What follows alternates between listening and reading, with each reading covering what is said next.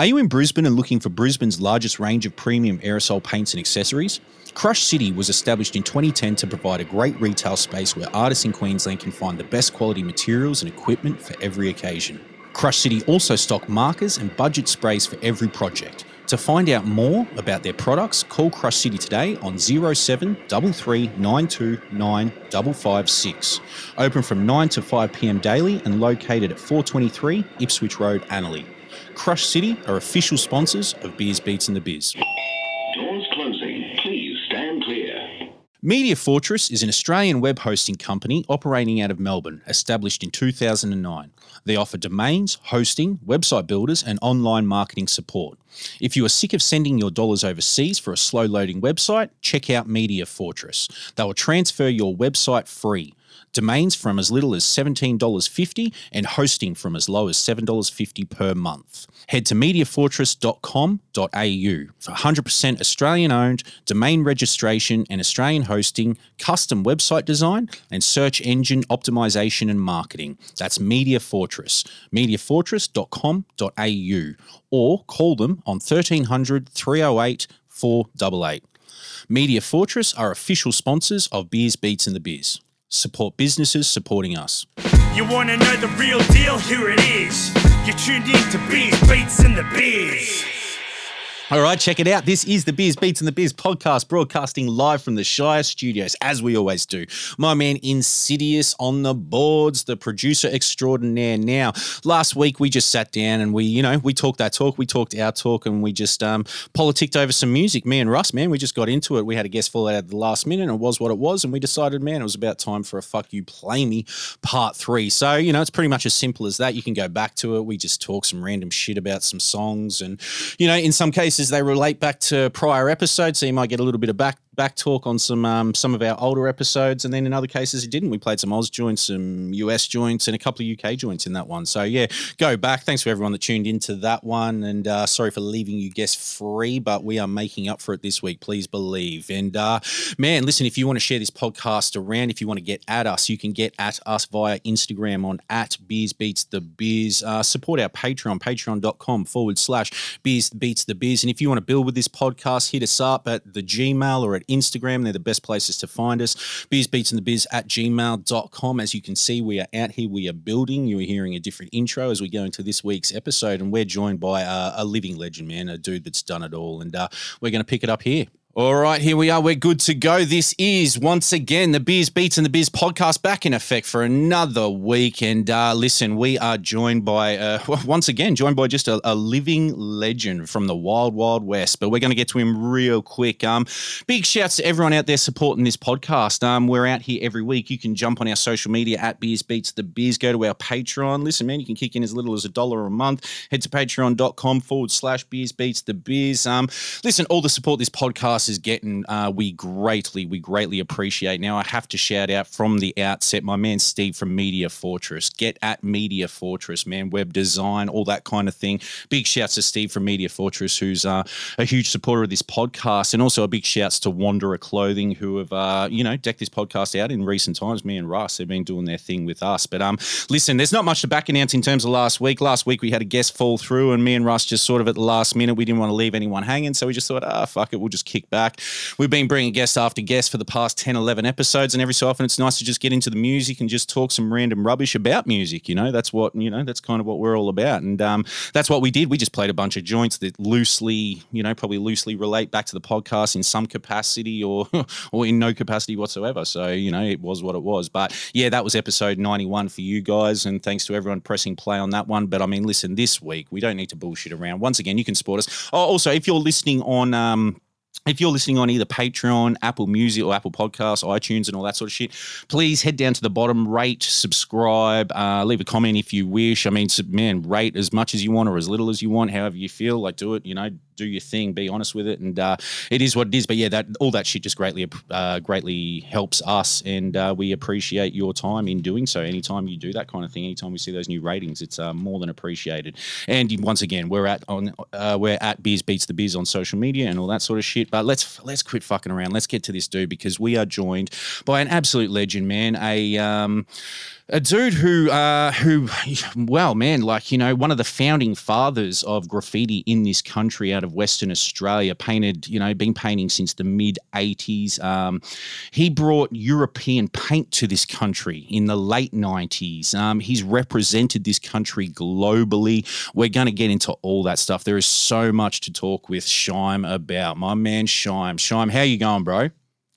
I'm very well this fine, whatever the afternoon is, Wednesday afternoon. It is a Wednesday afternoon indeed, man. It's a Wednesday evening here in Brisbane, a Wednesday afternoon for you, bro. Like, man, once again, it's an absolute honour. We've been going backwards and forwards a bit over the past couple of days and stuff. And, as I already stated, man, you're a dude that has done so much. And, I just bullshit through these intros a little bit. But, I mean, honestly, this dude has imported paint. He's put out a magazine. He's organised events. He's even had a run of stamps through Australia Post back in the late 90s. Like, there's not much this man hasn't done. And he's taken Perth graffiti or Australian graffiti to the rest of the world on numerous occasions, and we're going to get into all that stuff via his travels and, so many and varied contributions, bro. But, just before, like, we're trying to, I mean, for those listening, for those little bit of background on the podcast, we always like to try and do things via Skype and all that. We've got to upgrade to fucking Zoom at some point, but we couldn't get the Skype rocking, so we're just going via phones. But, so hopefully there isn't too much of a delay. I'll be conscious of the fact that Mike's in WA. There is a 2-hour or 3-hour delay between the two of us here. So Skype always sort of narrows that down. It helps us with that. But, just going via phone. But, dude, what were we just talking about? We're just talking about, like, kind of how you, having run stores, having been involved in this culture for so many years, you kind of, there's a degree of fascination there with the people behind the art. And I think that's what we do with this podcast. Man, can you break it down a little bit, what you were telling me, like your own sort of fascination with the people that you've met through graffiti? Well, it's, I suppose the one thing about being around for so long, not that I don't know, I've always been one of these people who, I don't want to be like this old school person. I want to be considered more of a relevant person. Yep. So that's why I'm always continually trying to like teach myself, new things in graph all the time. But one of the things I've sort of learnt over time, especially through having the paint stores and doing the paint business and just traveling and meeting people, and you start to realise there's a common thread between writers and people that write or people that paint, and there's two very common elements that I've noticed over the years. And the first one is most writers don't like other writers. Yeah, dude, I've noticed that one too. Whatever reason, everyone likes a little bit of beef. Everyone likes, you're always like the villain in someone's story, or you're always the hero in someone else's story. Certainly. And that's sort of one common thread that I've sort of noticed. But then the other side of it is how people can communicate who absolutely have no language in common with each other. Yep.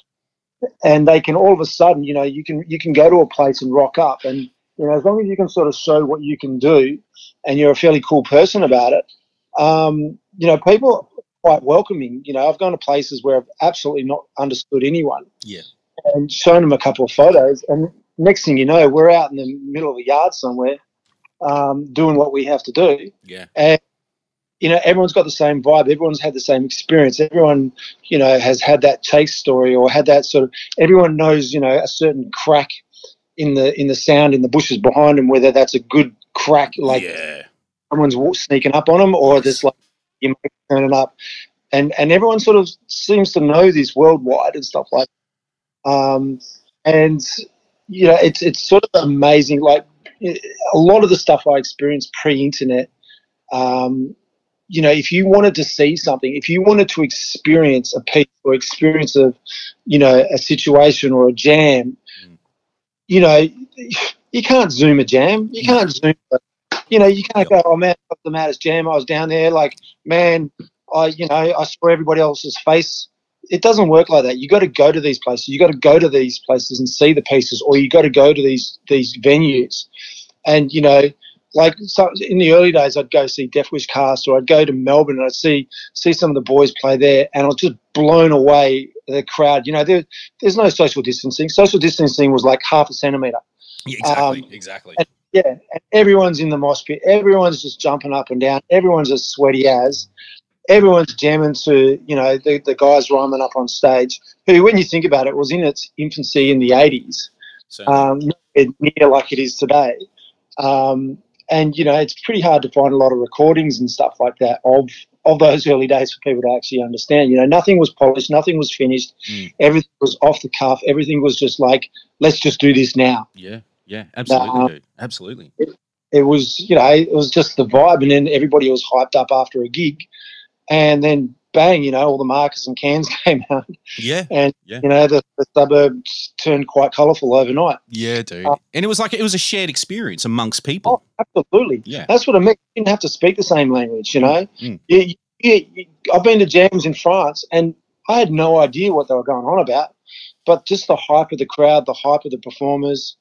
I remember Keller was up there and, doing his beatbox round, and all the French guys had no idea what he was saying in English, but he hyped that crowd up and everybody was going off. Yeah, yeah. And that was, to me, the whole essence of hip hop early in Australia was the sensation that you would get out of it, and the you basically lived in the moment.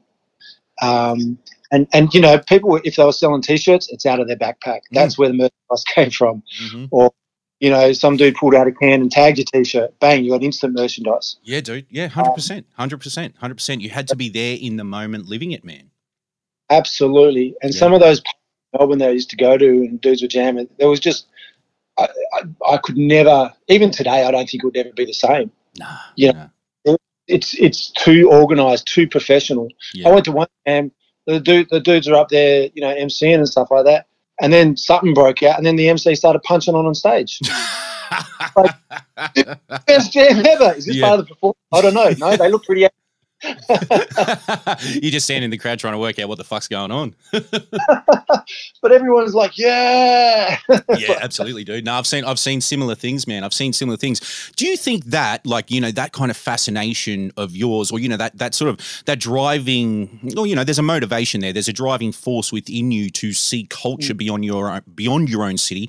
Do you think that's born out of the isolation you experienced in Perth early on? You were telling me earlier that, you guys didn't even know there was graft going on the other side of the country in the mid to late 80s, Early on, no. And my, backstory real quickly was, I was born in Victoria, down a place called Dandenong. Yep. Mum moved us over here when we were quite young, about 7 or something like that. And we spent a bit of time in the city, but we spent a lot of time in the bush. Okay. And when you're a kid in the bush, basically you're it. There's you, your brothers, your sisters, whatever. That's right. Some kids on the other farm or whatever. There was, sometimes the parents would take you to another farm, for a piss up or whatever, and the parents would be driving home drunk, all the kids are in the back of the ute. Yeah, for sure. I remember getting on the school bus, having to go, you had to catch the school bus at 7 o'clock in the morning to get to school by 9 because the bus had to do the rounds. Kids would be getting on the bus with, like shotgun rifles because they had to move these, this armory to another farm. And it was just, everyone's just like, oh, yeah, well, Jono's got the shotgun today. Shotguns are good, eh? And he'd take it to the school and he'd check it into the front counter, and then Jono would take the shotgun to another farm or something. Just funny, stupid stuff like that. Yeah, dude. But anyway, but as a kid, there was a lot of isolation, so you had to sort of entertain yourself. But one of the things we were doing, you're basically unpaid labour when you're a kid on a farm. Of course. But, we had a lot of farm hands, and those fellas would say, hey, little Mick, you'll come and check out what my ancestors painted. And, I was like, not 8, 9, 10 years old to be like, oh, what'd they paint? And they're like, oh, they're doing this rock art, check it out. And they dragged me across. There's a lot of little caves around the Midwest of WA, in the Wheatbelt area, and they've all got cave paintings in them. And they've all got, most probably historically, culturally significant artwork to the indigenous population, but the white fellas never saw them, and they didn't care because they were, wheat and sheep farms. Yeah. But these fellas were like, come on, kids, come on, I'll show you this art. And I remember seeing some of this stuff and just being fascinated by it, going, oh, wow, how old's this, a year or two? And they go, no, I mean, my ancestors did it years ago, decades ago, 100 years ago. 200 years. Yeah, exactly. And I'll be like, oh, sick, can I do some? And they're like, no. I'll go, oh, okay. And then, we moved down to the city, for high school, and I saw some woman painting on a bus stop, and she was just doing like council art on the bus stop, and I was fascinated by that. I was going, what's that? That's sort of not what I saw, but sort of along the same lines, I suppose. Yeah. And I'd ask her about it, and I just, I'd walk to school or walk to the bus stop to get to school, and I'd see her painting some afternoons, and then she let me have a go, and I was like, oh, this is pretty good. But, then I catch the bus to school, and my parents were separated or divorced at the time, and one lived in one suburb and one lived, far away in another suburb. And sometimes most of the times I'd ride my bike, between the two places. Yeah. There was nothing around. I wouldn't see, anything.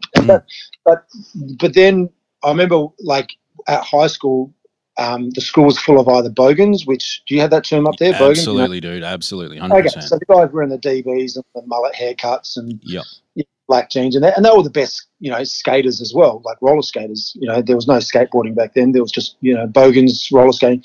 But the other side of the school was full of skinheads. Yeah. So me and my mate were like, oh, we're going to be like in year 10 next year, let's be bogans. and because we didn't want to be skinheads and stuff, so we're like, oh yeah, we'll be bogans. And he would go to Hong Kong every year to see his old man and stuff like that. And that summer of 83, 84, a Coke commercial came out, and I think it had Crazy Legs. I'm not sure, but had this guy b-boying on it. And I remember just like sitting there watching the TV going, what the fuck? He's spinning on his back? Yeah. Like, how is that even freaking possible? Yeah. And I'm like, what even is this? And my mate came back from Hong Kong, and I said, mate, we're not going to be bogans. We're going to be backspin spinners. I don't even know what it's called. Spinners. I don't even know what this thing is called, but we're going to do it. And we wear baggy pants. And I remember being pulled into the school office going, what are you kids doing wearing baggy pants, Yeah. You should be wearing Doc Martens or like, tight black jeans. Yeah, definitely. Yeah. And why are you spinning on your back and your head? What's wrong with you kids? You need to see the school nurse or something? Yeah. But anyway, you need a fucking guidance counsellor. Yeah. But it was our first introduction to b-boying and stuff like that. And I was like, what the hell is this stuff? And I remember finding a book in our library called The Illustrated History of Hip Hop. Thought, I've got to take this. And, I just took it, as you do, liberated it from the library. That's all right. And in that book was a section on dudes painting on walls and stuff like that, and trains and that. I was like, what even is this? Like, I don't think it mentioned the word graffiti. Wow. I think it was just, getting up, pictures of people getting up and stuff like that on trains. I was like, man, this is like weird. And I'd show my friend, and he'd be like, yeah, whatever. Let's just try and backspin. And so I remember my mum also, she worked at a library. She got a job as a librarian down here, and she brought this film, not video, but a film back.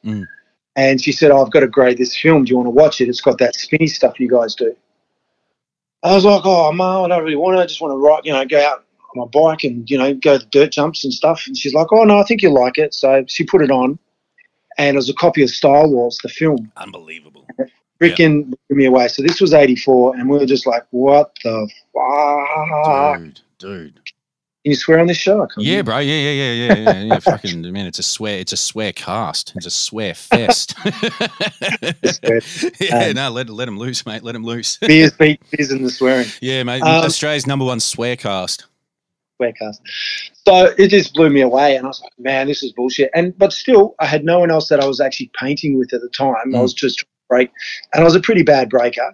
My friends seemed to pick it up and stuff like that, and I was just like, oh man, I tried to do windmill, flop, try and do a turtle, flop, and I just kept trying, but I was like, nah, man, I'll just keep at it. And then there's a place in Perth City called Forest Place, and that's where all the b-boys would sort of congregate and practice and stuff like that. Yeah. And someone told me, look, you should go in there because that's where they're doing this, what you're trying to do.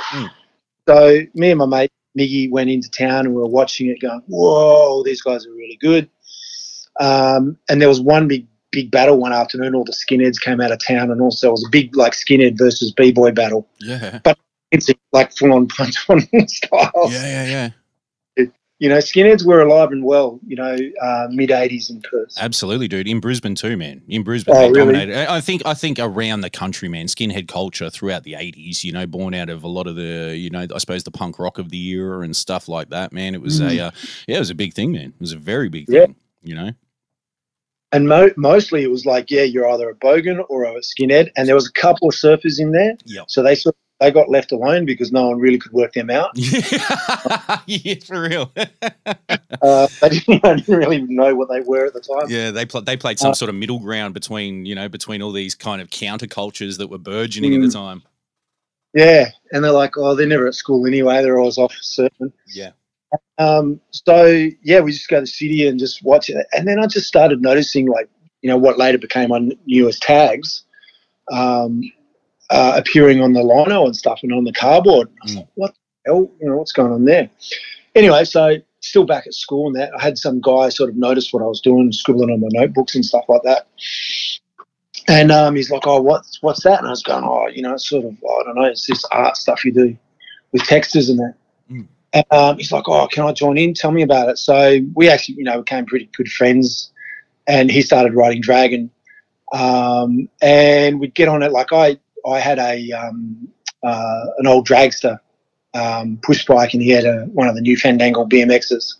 Yeah. So, we'd ride from bus stop to bus stop, on the weekends and after school, and pull out our little Artline what were they, 100s, a tiny little thing. Dude. Yeah. And like graffiti was actually in the form of graffiti, not as what we know it, but people drawing on bus stops was quite rife back then in Perth. Yep. You'd have like, Lisa Loves John and, Johnny Kickett, 84 Bosses. Yeah. Lots of that kind of like school graffiti, like just I wouldn't even call it bombing, just pure graffiti as in just written scribble everywhere. Yeah, definitely. Definitely. So we were doing that, and then one afternoon I went to our local school bus stop, and there was the more stylized tag version of it. And I was like, what the fuck? There's other people doing this? No way. And because I still had no knowledge of, other people in my own town. No, that's it, yeah. And so I was just like, I'd be riding around looking at it, and I'd see some, more tags on the lino and stuff in the city. And then I bumped into a couple of old school friends from primary school, and I was like, have you seen this kind of stuff? And they're like, yeah, we do it. I'm like, what do you draw? And they were like, Artline and Wizard. And I was like, man, let's all hang out. And Unreal. Yeah. So they'd already been into it a little bit before me and stuff like that. So I was like, take us out, show us a few tricks and stuff like that, how you use the cans and that. Sorry, I don't want to interrupt, but had they seen something you hadn't? They'd seen Subway Art. Okay, yeah. In Subway. I think I'd heard about it, but I'd never seen it and stuff. I'd only seen Star Wars. Yeah. So they dragged us along to the State Library and said, look, it's in the State Library, check it out. And, a bunch of kids in the State Library. So one, that was suspicious. Oh, for real? Yeah. And we're like looking at this one book, working out how we're going to slide it past the librarian at the front counter. Yeah, get it out. Yeah, get it out the library, 100%. Yeah, we ended up doing and stuff like that, but that blew us away. So that was our first education into, holy shit, there's, art in New York. Like we knew it there. We knew it because I think Beat Street had maybe come out by then or something. Yeah. And even though that was more like staged, like stage writers painting and stuff. Yeah, it was a scripted movie, wasn't it? Yeah. Which, well, actually, you know what? It was on SBS not that long ago. And I watched it and I sort of realised it's actually a musical. Yeah, dude, it pretty much is. Yeah. More than anything, it's a musical. I was like, I remember this being a musical. Yeah. It was one stage down from, somebody standing up on the stage going, I will bomb the trains. Yes, we will bomb the trains. Bomb the trains. They'll go. That kind of stuff. Yeah. It wasn't that style of musical, but still, it was like, what? I don't remember it being like that. But anyway, my sort of whole sense sort of started moving away from b-boying because I was so bad at it to trying to, do graph more, basically. Yeah. So my tag at the time was Billy Jon because my nickname in high school was Billy Jon. Okay. So I just shortened it to Bill Jon. 8 letters seemed like pretty legit. Easy to do. Half an hour later, I've done my tag. But as time went on, there was actually a guy in Perth writing BJ, and people started to confuse us, thinking, BJ was Bill Jon. So I thought, no, I've got to change this. And the scene in Perth, there was not any real difference between the crime scene and the graffiti scene as it was emerging. So anyone who wrote did crime. Anyone who did crime also wrote. Yeah. And guys would come past. We'd all hang out in the city, and they'd come past in the latest stolen car that they'd nicked or whatever.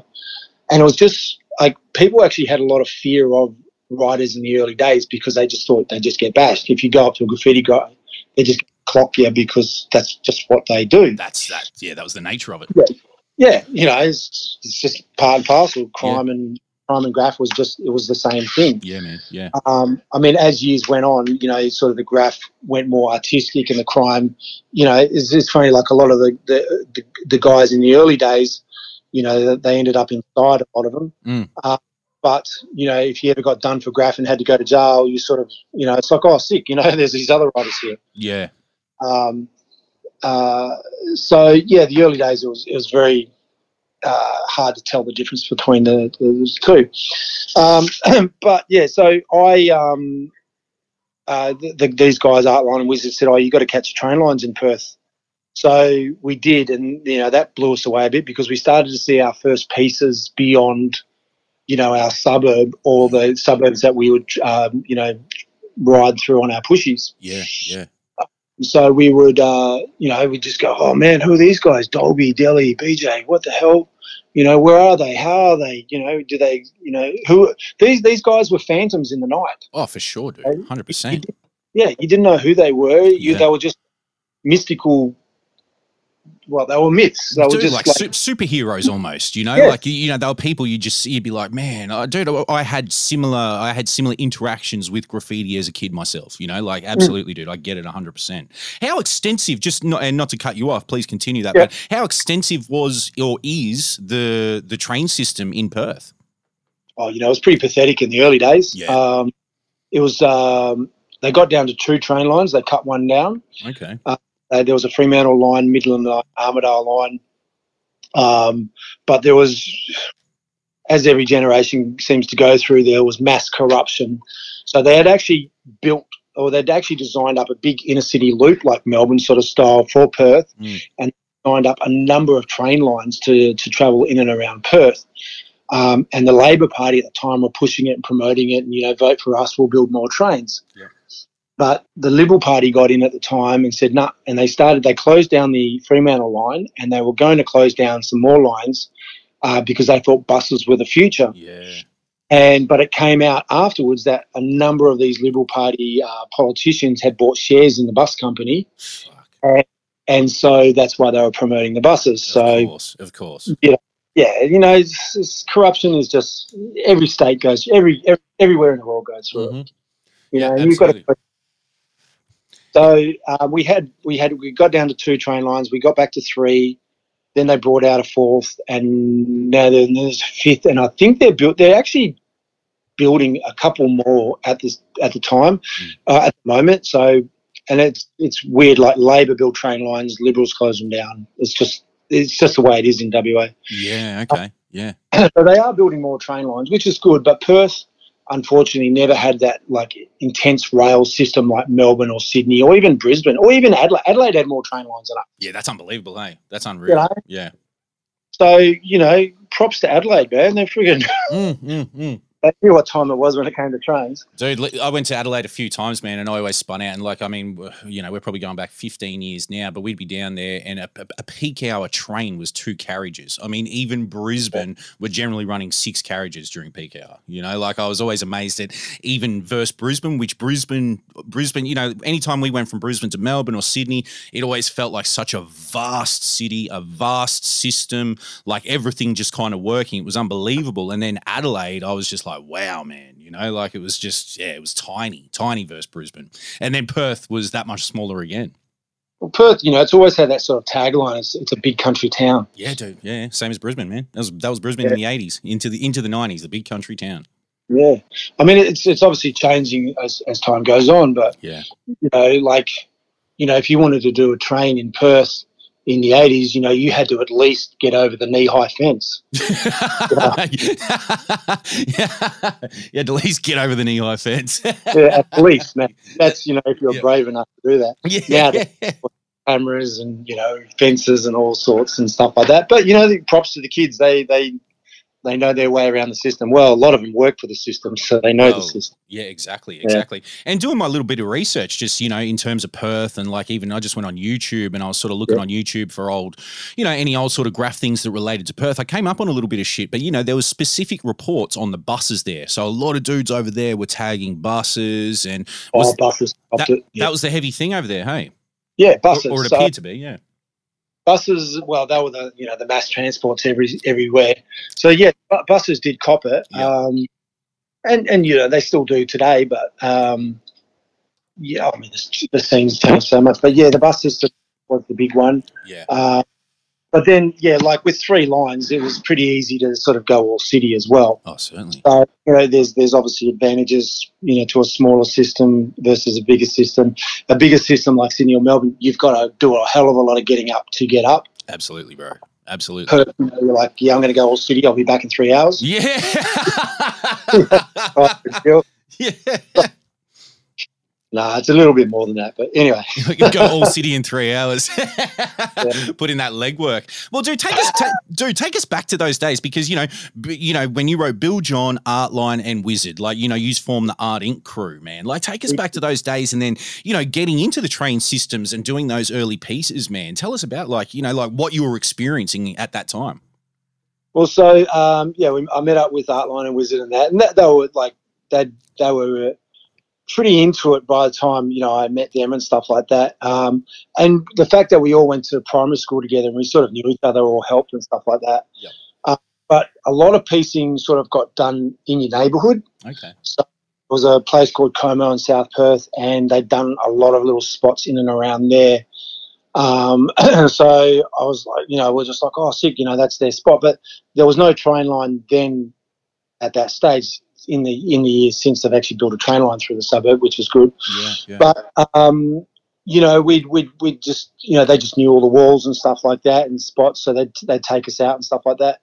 And they said, oh, you know what? No one's done a piece like the whole Armidale line, the A line, was a virgin line. No one's ever done a piece on it before. And we're like, oh man, that's got to be our mission then. Like we've got to do this. We've got to get up and do a piece. So we found a spot, and we got the acquiring of paint was obviously a different system back then.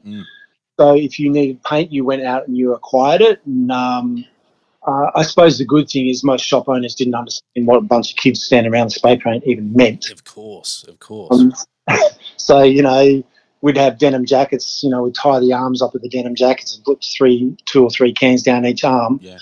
And, there was 4 of us and stuff like that. So we'd just harass out the local hardware stores and go up and down the line and acquire whatever we needed to acquire. And basically paint back then was like Kmart Performer, Dulux, and geez, we weren't even on to Tuxons yet. Yeah. We weren't even Duper colours yet. So basically, we had a full colour range of about 15 colours. Yes. Yep.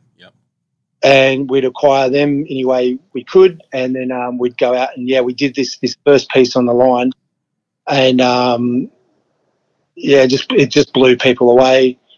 We didn't finish that night, so I had to go back the next morning and put the face on the character. Yeah. Wow. And people were walking past going, like, they just didn't know what you were doing. They were just like, what is that?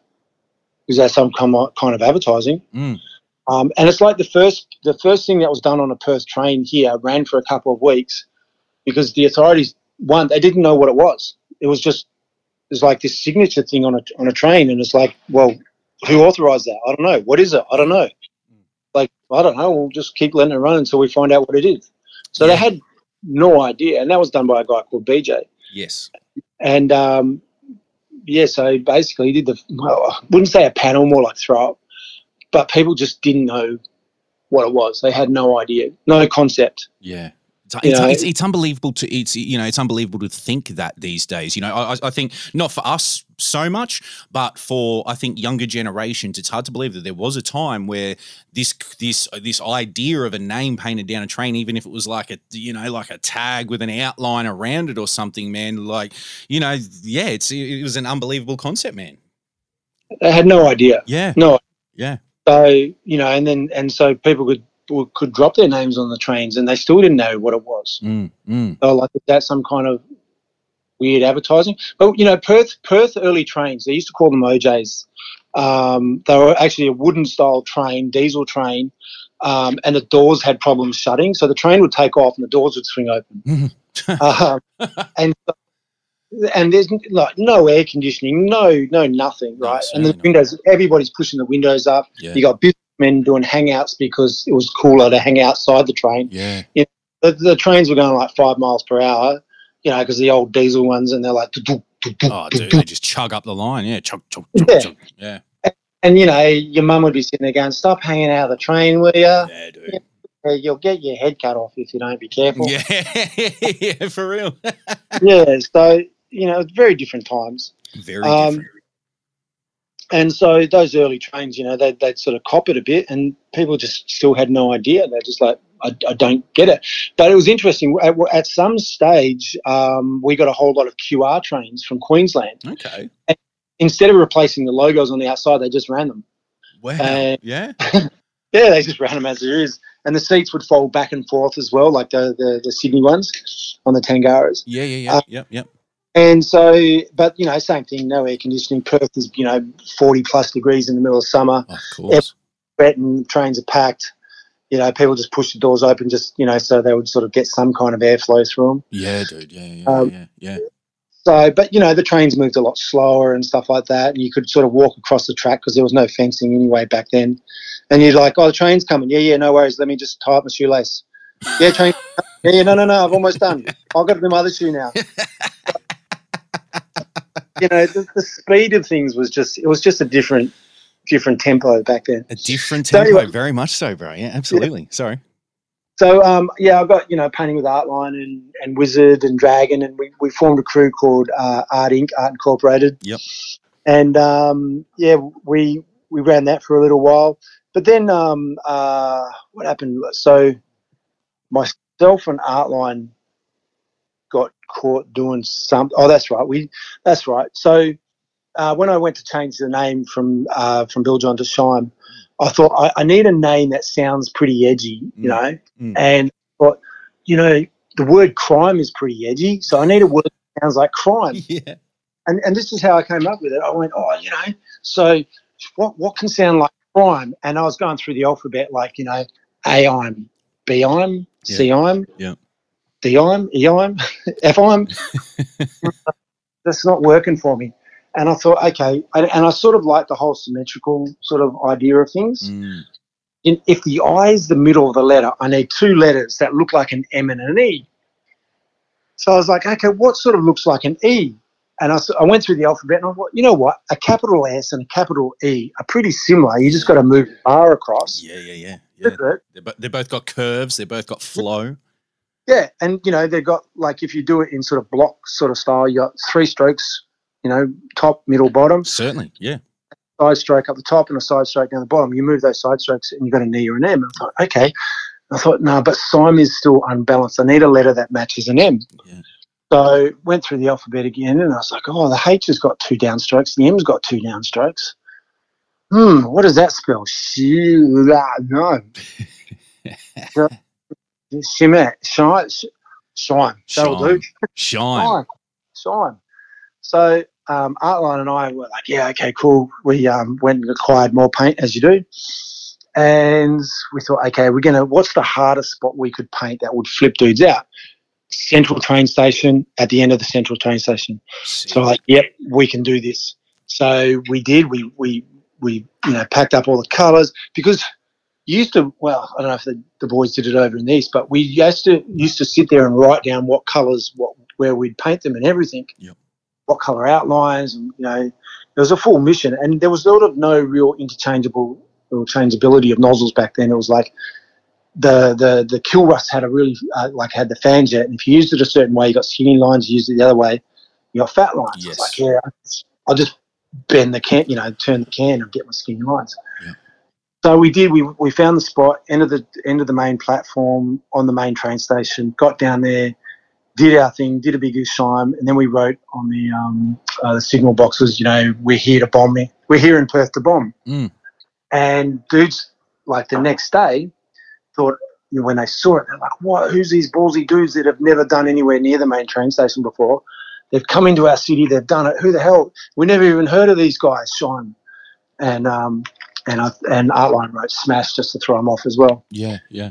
And we did it, and blew everyone away the next day. But that morning after we finished, we thought, it's like 4 o'clock in the morning. First bus doesn't come till 6:30, whatever. Mm. So we'll just have to wait for the bus. So we'll just crash in the Supreme Court Gardens, which was the local sort of central city gardens. Yeah. I thought I would just find a little patch of bush and fall asleep until the buses come. So we did that, and then these 2 cops woke us up, and we're like, oh, fuck. And they're like, oh, what are you boys doing here? And we're like, oh, waiting for the bus. Yeah. And they're like, no, you can't wait for the bus here. And they were only young cops, they were just straight out of cadet school or something. Yeah, yeah. And so so we talked our way out of it. And, they let us go, and we were walking off and stuff like that. And then they got a radio call in, and we're like, oh, fuck. And they came running up to us and grabbed us again. They're going, what's in your bag? And we're like, oh, spray paint. And they're like, what are you using spray paint for? And we're like, oh, paint our bikes. I'm like, well, that's a lot of colours. We're like, yeah, it's a multicoloured bike. This fucking rainbow bike. Yeah. And he's going, you've got at least 20 colours in there. And we're like, oh, fuck.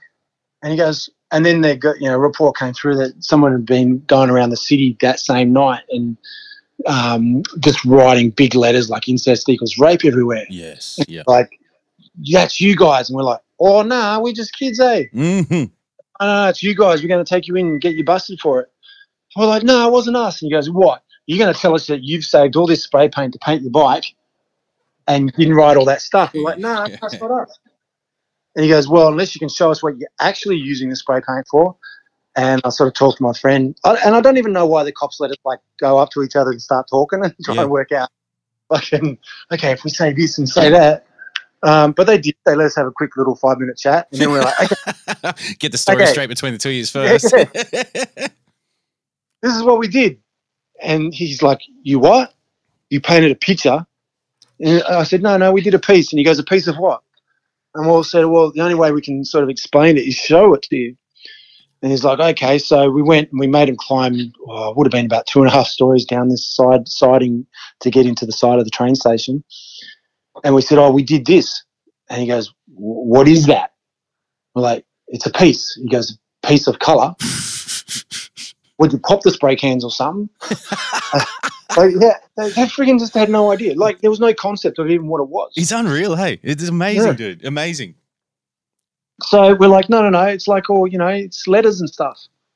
And he's like, wait up. And I remember him getting on the radio and going, Sarge, we've got 2 young fellas here and they're drawing patterns on the wall. What are we, is that a crime? Can we do him for something?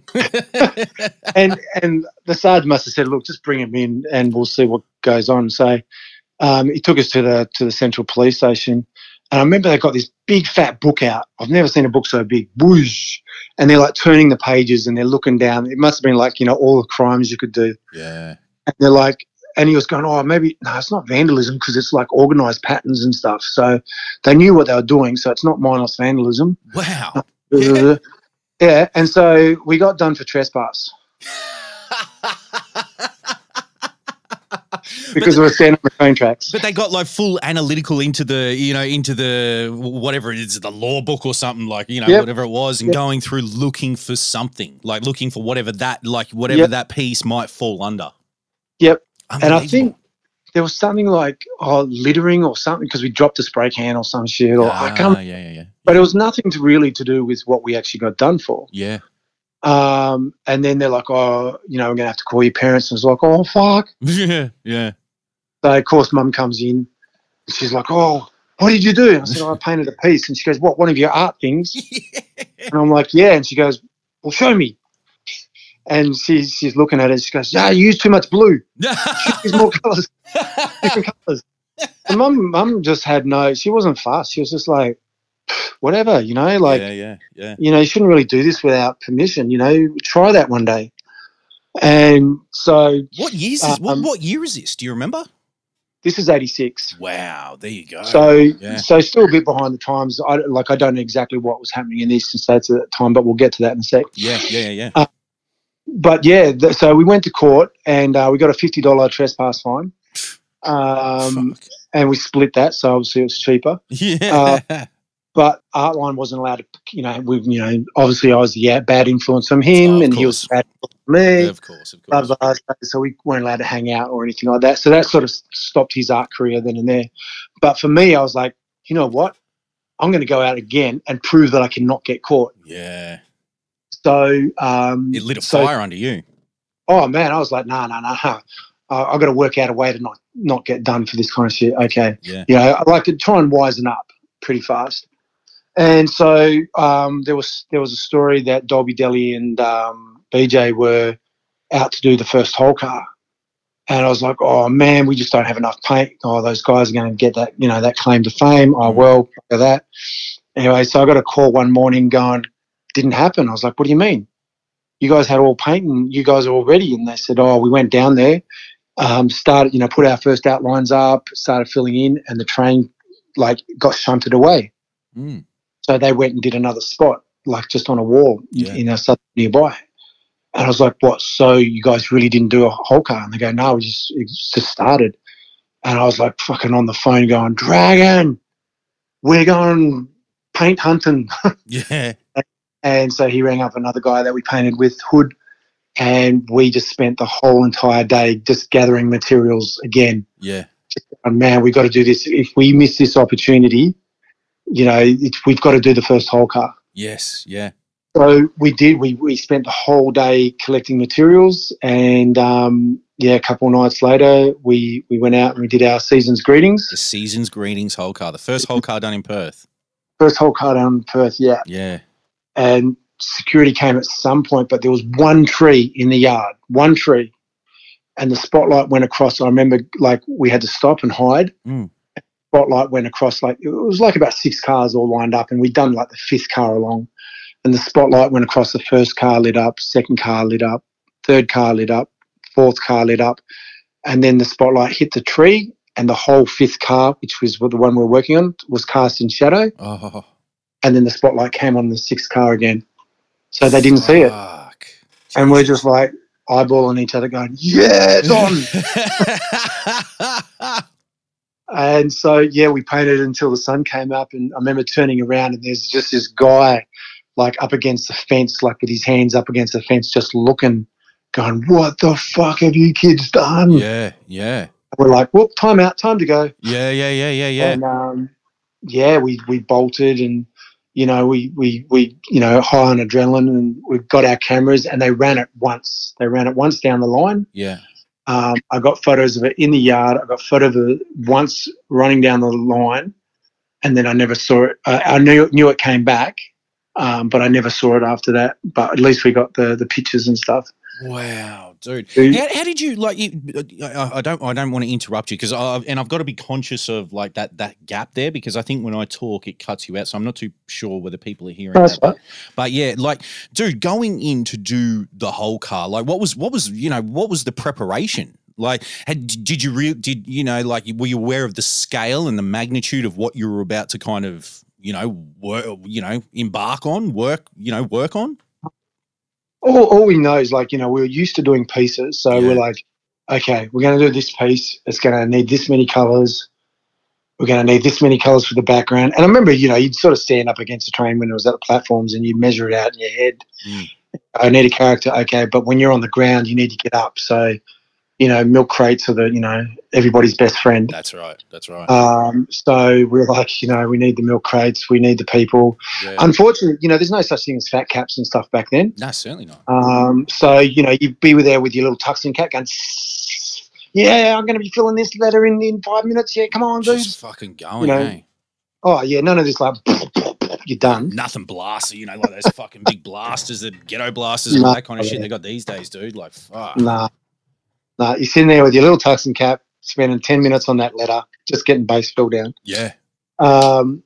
And I've seen photos of that car too. Like it's it's amazing, dude. Like it's amazing. Like I love this history, like regardless. But when you think about what you used, the fact that there's real, there's no real point of reference other than maybe what you saw in a magazine, or you might have seen obviously you've seen Star Wars, but like it's just, to me it's unbelievable, man. Like it's amazing shit.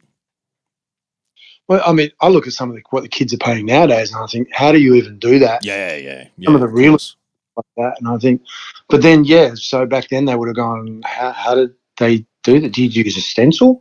Dude, see, this is the thing. Like what I always try to, kind of impress upon people when we're doing these podcasts and we're talking to people such as yourself, it took you guys to do that first whole car, to do that, to even just do a tag and put an outline around it, like in some capacity, like it took you to do that. It took you doing that to get to where we are today, man, like, and listen, we're going to get to it all because, you've had a hand in that. Like in terms of where street art progressed to, you started bringing in the utensils for people to get there. Can I just ask you briefly before we continue on with the whole car, the influence of BJ and Deli, like in Perth, were they two of the first? Like, you're amongst the first. Were they there prior to you? Oh, definitely. BJ Dolby, they were, if I was on the first train out of the city, they were in the first carriage. Yeah, yep. I was in the second carriage, trying to get into the first carriage, but they were definitely there before I was. And there was another guy, Lorenzo, who was Lorenzo and Cy were painting down in Frio before I was. Yep. And Lorenzo still paints today. Wow, yeah. He took a bit of a break. Deli still paints today. Sick. BJ's a little bit missing in action. People do come across him here and there. Yeah. Dolby makes an appearance every so often. Yeah. There was a guy who was riding Bondi. Doesn't paint anymore, but he was there. There was another guy who at the time was riding Sea Kid. So there were a couple of people that were out there, and there was people doing the tags and that, but maybe not beyond that. Yes. Yep. Like people. You're either a lifer in this scene, or you pop in, do your bit, and then get out. And you're out. Yeah, exactly. Yeah. So you got those two types anyway. Yeah. And sometimes the people who pop in, they pop in later in life and go, oh, so you got to remember this, and that. Yeah. So some of us like Deli, he's still actively painting. He does it, on the quiet, but he still does his thing. There's a couple of guys like Showbiz who came soon after I did. Yes. He's still very active. Yep. He might not be on the cans every day, every week, but his oil paintings are just, I wish I could paint like that. I was like, fuck, man, how do you do that, Steve? Yeah, dude. Yeah. We used to say, like I said to you on the phone, like I'm largely ignorant to a lot of what has gone on in Perth beyond sort of hip hop music, from the late 90s into the early 2000s. Like I'm more than aware of what was going on in that regard. But in terms of graph, I've, outside of people such as yourself, TFC crew, Dash and a handful of others, man, I've always kind of, I've never, I've always been like, oh, man, what was going on in that city, So it's good to hear that those dudes, but yeah, Showbiz was definitely one. Like early hype mags, I remember, like I texted you that photo today. Like I've seen, I remember seeing, and big shouts to the Hype Twins and Disney up here in Brisbane. They're re-releasing all the hype mags, so you can get your hands on these first issues at the moment. They're retroing them again, and man, you pick them up and there's Showbiz tags down the side and stuff. Like I think you also were early contributors to hype mag, weren't you? Showbiz. Well, those guys definitely changed the way the scene, as the scenes, sort of moved along and the connecting between us. And I suppose, that's the whole thing when you're a kid, like you go to your front gate when you're a child, but then you go get on your bike and you ride to the end of the street and you meet the other kids. And then you get on your bike and you ride to the end of the suburb and you meet more kids. And then, ride to the train line and catch a train and go to the end of the lines. And then, you go to the end of the lines of the other suburbs, and then, you get that zest to, do more and That's it. go to another Go city and further, more. go further, live more, Yeah, that's always been my sort of story, man. If I could jump on a spaceship to Mars and meet those Martian riders, Yeah. down, man, I'd be, Yep.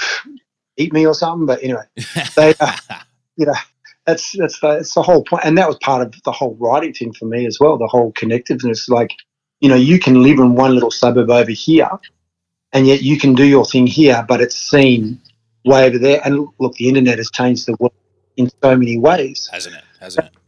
Part of it, now the internet is all lines, Yes. all lines, all cities. I do a piece, this afternoon here in Perth, and my mate in New York's looking at it tonight, or he's watching me do it. Yeah, definitely, dude. We used to have to wait for the hypes to come out. Yeah. I remember you saying once, or maybe I read something somewhere where you spoke about what a black book was back in the day. Like, a black book was what Instagram is today. That black book could travel the earth back in those days. Just connecting via pen pals and people. Travel at very least the country. Like, so yeah, man, yeah, like that black book being that. We had a catch up the other night, and we're looking. I brought an old. It was like a bit of a show and tell. I brought an old black book, and one of the guys is like, "Is that who did it? Oh, who's the? Oh, it'll come to me. I'll look at it." But the founder of AWR Crew in LA. Oh yeah, he's dropped a timepiece in my black book. Wow. And he's like, "What the hell?" And I'm like, "Oh yeah, it's next to the John 1. Oh, next to the Mode 2. Oh, next to the Sharp. Next to the Rough from London." Unreal. And that was your form of communication, wasn't it? That's it. That's exactly right. The black book was your, and still to this day, if someone hands you a black book, you're almost obliged to drop something in it. Yeah, certainly, man. Certainly. A piece or something like that. So, yep, definitely. And I take my black book, I meet dudes, or like, "Oh, can you drop something in my book?" It's my, your autograph book, I suppose. Yep. Yeah, absolutely, dude. Absolutely. It was that, it was that means of communication, the means of, developing style when you were living in relative isolation, away from any sort of, greater information on what you're doing, on your pursuit, on your passion.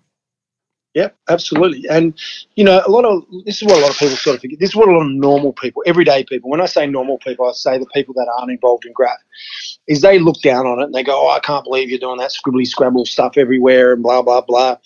But I can go somewhere and most of the time I can read that scribble scrabble. Yeah.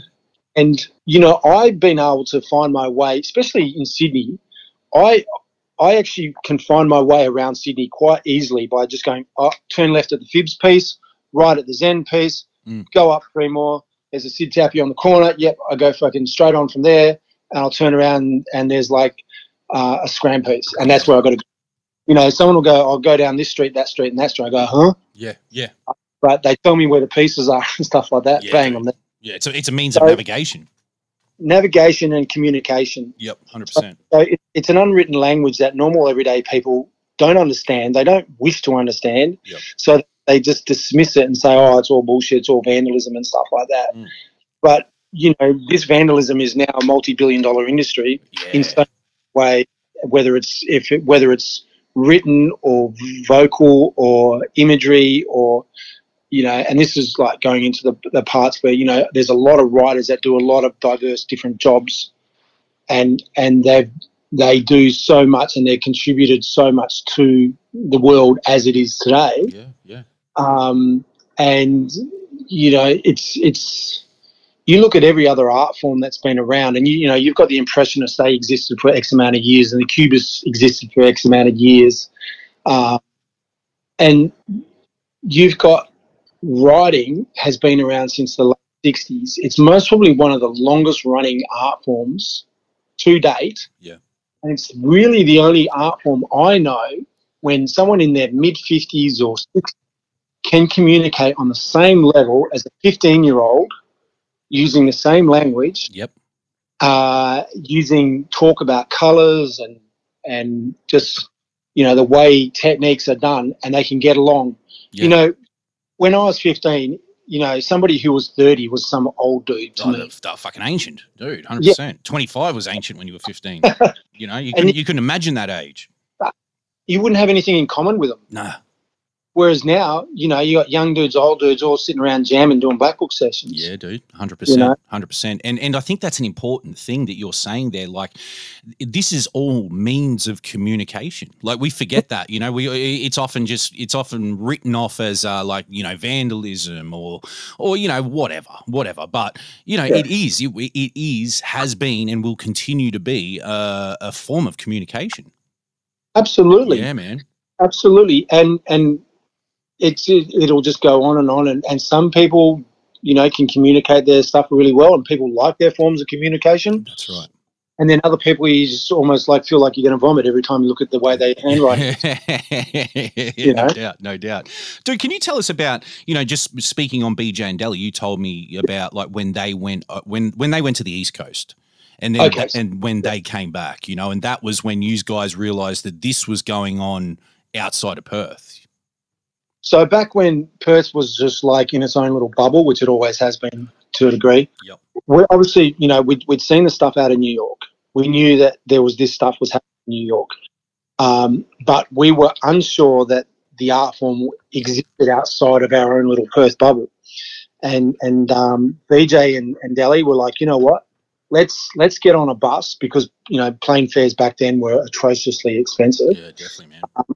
Let's get on a bus and let's go to the Eastern States. I think from memory, BJ might have even had a relative that lived in Sydney or something like that. Yep.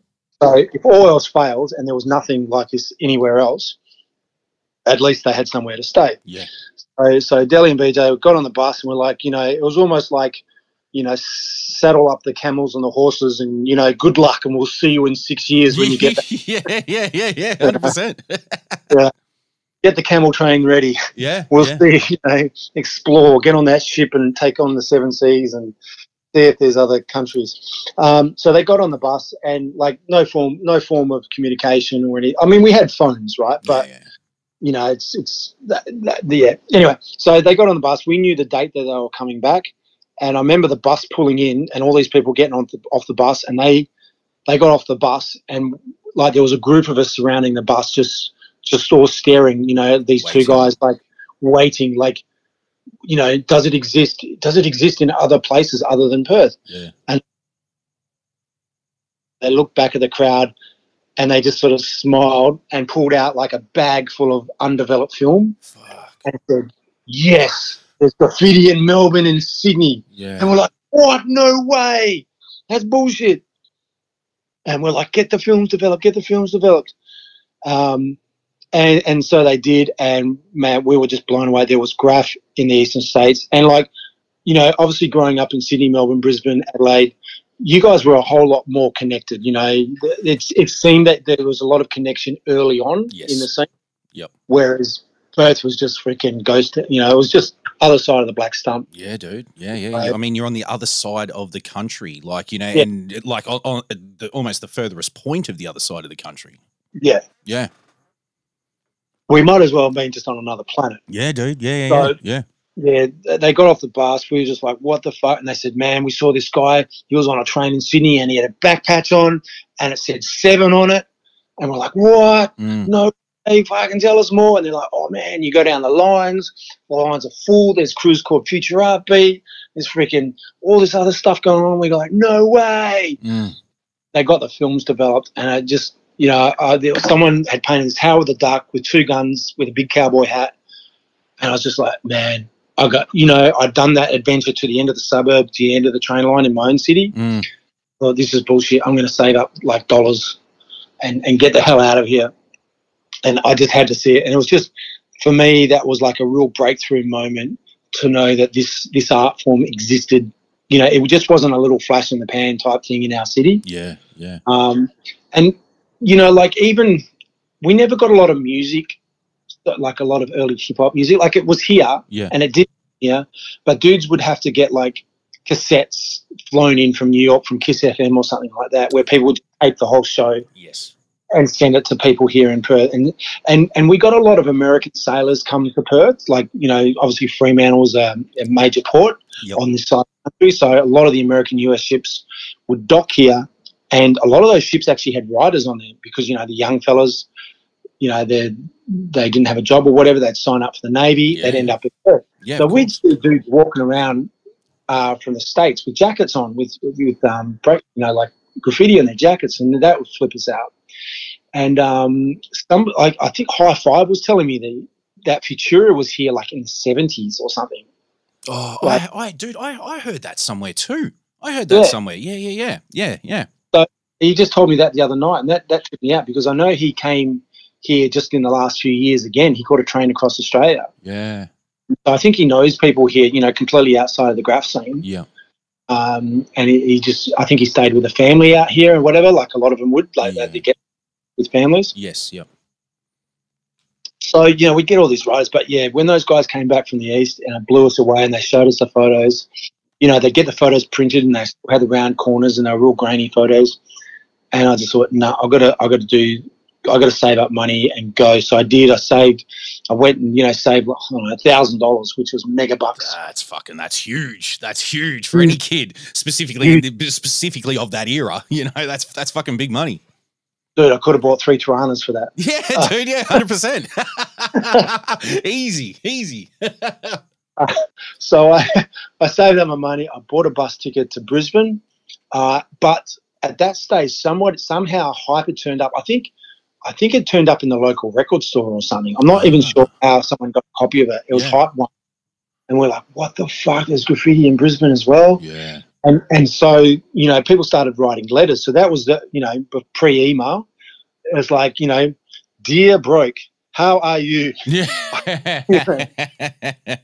We also do graffiti. Here is our photos, and then write back. 6 weeks later, you get a letter back. Hey, come visit. I'm like, fuck yeah. So I went up there. I met Broke and a couple of the boys. I think I definitely met Traffic at the time. Yeah, right. Yeah, sick. So and remained good friends with him.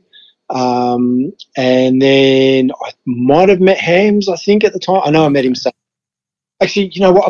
I've got photos of those early days. Yes, yeah. And I met Prowler up there on the Gold Coast. Wow, really? Yeah. Prowler from Melbourne. Yeah. I've got a photo of him and I standing there because I was riding to airbrushing T-shirts and back patches and all that kind of stuff as well. So and if you're a rider back then, you just have to wear like shell toes or Puma suedes with fat laces, and bang, that was like your communication to the world that you're a rider. Dude, once again, and not to cut you off, but once again, that's that communication. It's now non-verbal communication. You knew someone that was into into what you were into just based on appearance, just based on clothing alone. Let alone a back patch, man. Fuck, but you could pick it. Yeah, definitely, dude, definitely. You could have paint all over your shirt, all over your pants. You could look like a scummy freaking, dude from the streets, but you always had fly sneakers with fat laces. Yep. Dudes always looked after their sneakers. I met those boys up there, hung out with them. I know I did pieces in Logan. Oh, wow. No shit. At the time, yeah. Where we're broadcasting out of, man. We're broadcasting out of Logan currently. Yeah, dude. Yeah. Down here in the we're down here in the boondocks of Logan, but yeah, man, we're in Logan. Oh, trippy. Yeah. And so I hung out with those boys for like a week and a half, and they were like, oh, you're going to meet this guy called Mr. Ease in Sydney. Here's another guy, Blaze. Here's his number. If you get a chance, go down, So I got to Sydney. I rang Mr. E. It was a really weird, I remember the first conversation was like, oh, where are you from? Yeah, how do you know about Graph? Everyone's like a little bit suspicious, like, oh, yeah. Okay, well, we'll meet up at this time and place and we'll see what happens. And I remember he cracked some joke about the Brady Bunch, and after that, we haven't stopped taking the piss out of each other. Yeah, for real. So it was he was a good dude, and he hooked up a wall for us, and then we painted a wall together. And remained friends ever since. What years are we talking at the moment? This was 89. Wow. When I first bailed over the East. Yep. Took a long time, $1,000. Oh, dude, yeah, absolutely. But then, beyond that, things are still so young on the East Coast regardless. Like things developed in Perth at the same time they're developing on the East Coast, 83, 84, 85, And, like one of the things, like, because Perth was so isolated from the rest of the place, every time we saw a photo, we thought, fuck, these dudes are the neatest paint ever. Yeah. But the photo was actually hiding any kind of overspray or, because the photo was taken from far back. Yeah. So you never really saw pictures up close. So you always thought these guys on the eastern states and overseas were just the sharpest, cleanest painters. That wasn't the fact, when you saw some of the pieces in real life, but it made people in Perth try and paint really clean. Yeah, yeah. And I think that was one of the sort of the things that sort of happened is Perth writers became very clean. Not to say like you can't part like Cabin Mystery and Murder. You're not even get close to those guys on how clean they are in their line work. Yeah.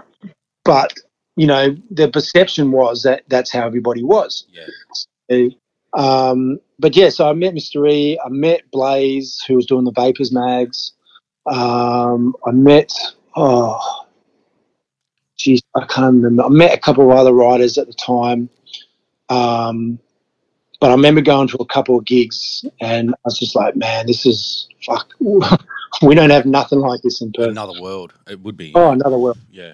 And then they're like, oh, you got to meet this guy called Ransom and Jewel in Melbourne. I'm like, okay, yeah, no worries. So I went down to Melbourne, met those guys, and Melbourne was just a different story altogether, wasn't it? Back then, yeah. Like I ran out of film, and I think I was running out of money buying film. Yeah. Just from sitting at Richmond Station taking photos of panels. Unreal. I didn't even have to travel the lines. I could just sit at the station and go click, click, click, click, click. That were just the panels were just rife. Yes. It wasn't even just the odd one here or there. You were running up and down the platform and running between the platforms because there was just so much going on, and you were just like click, click, click, click, click, click. Dude, like what the fuck? Dude, to experience that firsthand coming from, man, amazing. Please continue. Sorry. Oh no, that's right. So that that was just there's another world to me. Yeah. And then like I said the other day, I was listening to the Murder podcast. Yes. Yep. He was talking about the abattoirs and stuff and how the photographer was taking photos. And I'm like, I was sitting there when those photos were taken. I remember that because I've got a photo. I'm pretty sure somewhere I've got the photo, taking a photo of the photographer taking a photo of those guys. You're kidding. I'm like, man, this is crazy. Oh, this is just, man. And the abattoirs, there was just so much graph in such a small place. Yeah. There was one piece in there that sort of fascinated me a bit, which was by the Transits. Ah. They would, rob riders. Yeah. And they did their own piece, and they wrote something along the lines. I've got a photo of it somewhere, but they wrote something along the lines, like, well, you can't bust us for this. We're going to bust you all, and that was sort of at the height. Also, like, so you had the Transits out there. They were a bit of a law upon themselves as well. Yeah, dude. Yeah. And they were doing all sorts of acts which weren't within the guidelines of the law. When it came to, tracking people down that were doing pieces and stuff, they had their own sort of tactics. Yeah, yep, 100%. Yeah, and I got to hang out with a couple of cool guys, Watt and Dave. And I unfortunately left a whole load of paint at Watt's place, and the Transits took it. I did get it back, but it freaking took a while. It took me threatening them to get lawyers. Really? Yeah, because I went to get, like, Watt was like, dude, man, I'm sorry, they raided my house. They fucking took everything. They even took a traffic light that he had, that he bought at a hop shop or some shit. Like, they were just, like, lawless. Yeah, dude. Yeah. They were just, there was actually a big article in Revelations magazine about how lawless they were, and a few of them got the sack over it, actually.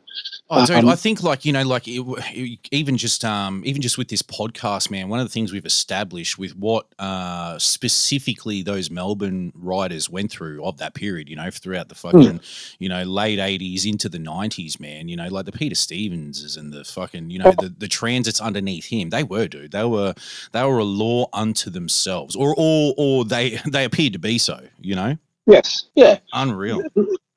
They because who's going to, and it's always bothered me that, you know, at the time that, you know, they were like, say, young men in their 20s and 30s, and they're chasing kids and teenagers. This is what we Like, say. Exactly right. Isn't there real crime going on somewhere? Yeah, dude. But they tend to. It's almost like they thrived on it. You know, they must have signed up for that division. Yeah, man. Can I be task force man? The Graph task force man would be the best thing out. There's this thing that, man, like I was saying just earlier, just briefly, you know, just doing my research for this, I was just on YouTube and I wound up watching a bunch of old, I can't even remember, like for those out there listening, go to YouTube, maybe type in Melbourne graph footage 80s or something like that. So there's a great 60 Minutes report from then that has Game 2 and then, you know, there's that 60 Minutes report from 89, but then beyond that, there's old news reports that have been collated, and it's like, I think it's one of them is about the 45th Super Train that the USA crew painted in Melbourne. But then they have the transits in there. So they've got Peter Stevens and there's a couple of others in there. And like Peter Stevens is going through there talking about the van. He goes, this is just senseless van. This is absolute van. Oh, I know who this bloke is, you know, like, and just sort of going through it and you're like, man, like it's like we're talking about an entirely different era, so far removed from where we are today, you know, like, but it's amazing, man. For anyone out there, just go find it. You'll find it on YouTube pretty quickly. You know, graffiti Melbourne 80s. You know, like I found it looking up Perth stuff. You know, so yeah, it's amazing. But just the language they were using, you could hear it in the language, man. And this is, you know, seriously, I've spoken to so many, you know, Melbourne writers. We've spoken to Sydney writers, heaps of Brisbane writers and shit over the course of time. But this was the first time I saw some of these today. You know, literally like this afternoon, I watched some of these reports for the first time, and I was just like, holy shit, you know, like it was just even in the language and their presence on camera, you know, you could tell they were out for more than just, you know, like I don't know, man. It's like you said, these are dudes probably in their early 30s, you know, for the most part, going after fucking kids, man, you know, and just the I don't know, it was all in the language, man. Yeah, it was when you break it down, it's actually quite disturbing that, you know, that I think it is too, bro. But I did hear funny stories of like guys like in Melbourne, they found out where one of the transits lived and they paid the house a visit, and whether right or wrong, it still was amusing that, you know, they got into the house, they tagged everything in his house, they tagged the meat in his freezer. Fucking hell. You know, it was a bit of almost like a payback. Yeah. So, but yeah, it seemed full on. It seemed really full on. When you were, dude, just to interrupt you, when you were there, like with Murder, Ransom, and Jewel, was that the chemical lab still in the abattoirs at that point? Is that what we're talking about? Yeah, that's unbelievable. So I got good join ups to that, and also like Dragon was over there before I was, and he was. There was a show called The Factory. Was it like on the ABC? Right. Like show? Yep. And he took photos of them. He was in Melbourne, so he took photos of them painting for the Factory comp. Oh, you're joking! So he was at that City Square jam. Yeah. So I've got photos of, you know, young Murder, young Peril, young Paris. There's another guy there. I'm not sure who he is. But yeah, I've got those photos. I should find. Oh, dude, we spoke to Hugh Dunnett a couple of weeks ago, and even he's like, oh, dude, I'm in the background, like even in the King's Way. There's a photo of Johnny. There's a photo of Johnny Jewell doing a backflip live on stage. It's an amazing photo, and there's just crowds there. But off in the distance, in the corner, he goes, dude, that's me there, and he's standing there with I think it's Paris. I think he's standing alongside Paris, and I'm just like, wow, you know, like the people that were there, you know, like the pioneers, man, you know. Yeah, because I think Paris and Peril were wearing their T-shirts that seen Airbrush from. Yeah, yep. So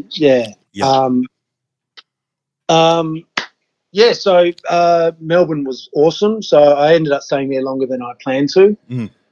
How active did you get while you were in Melbourne?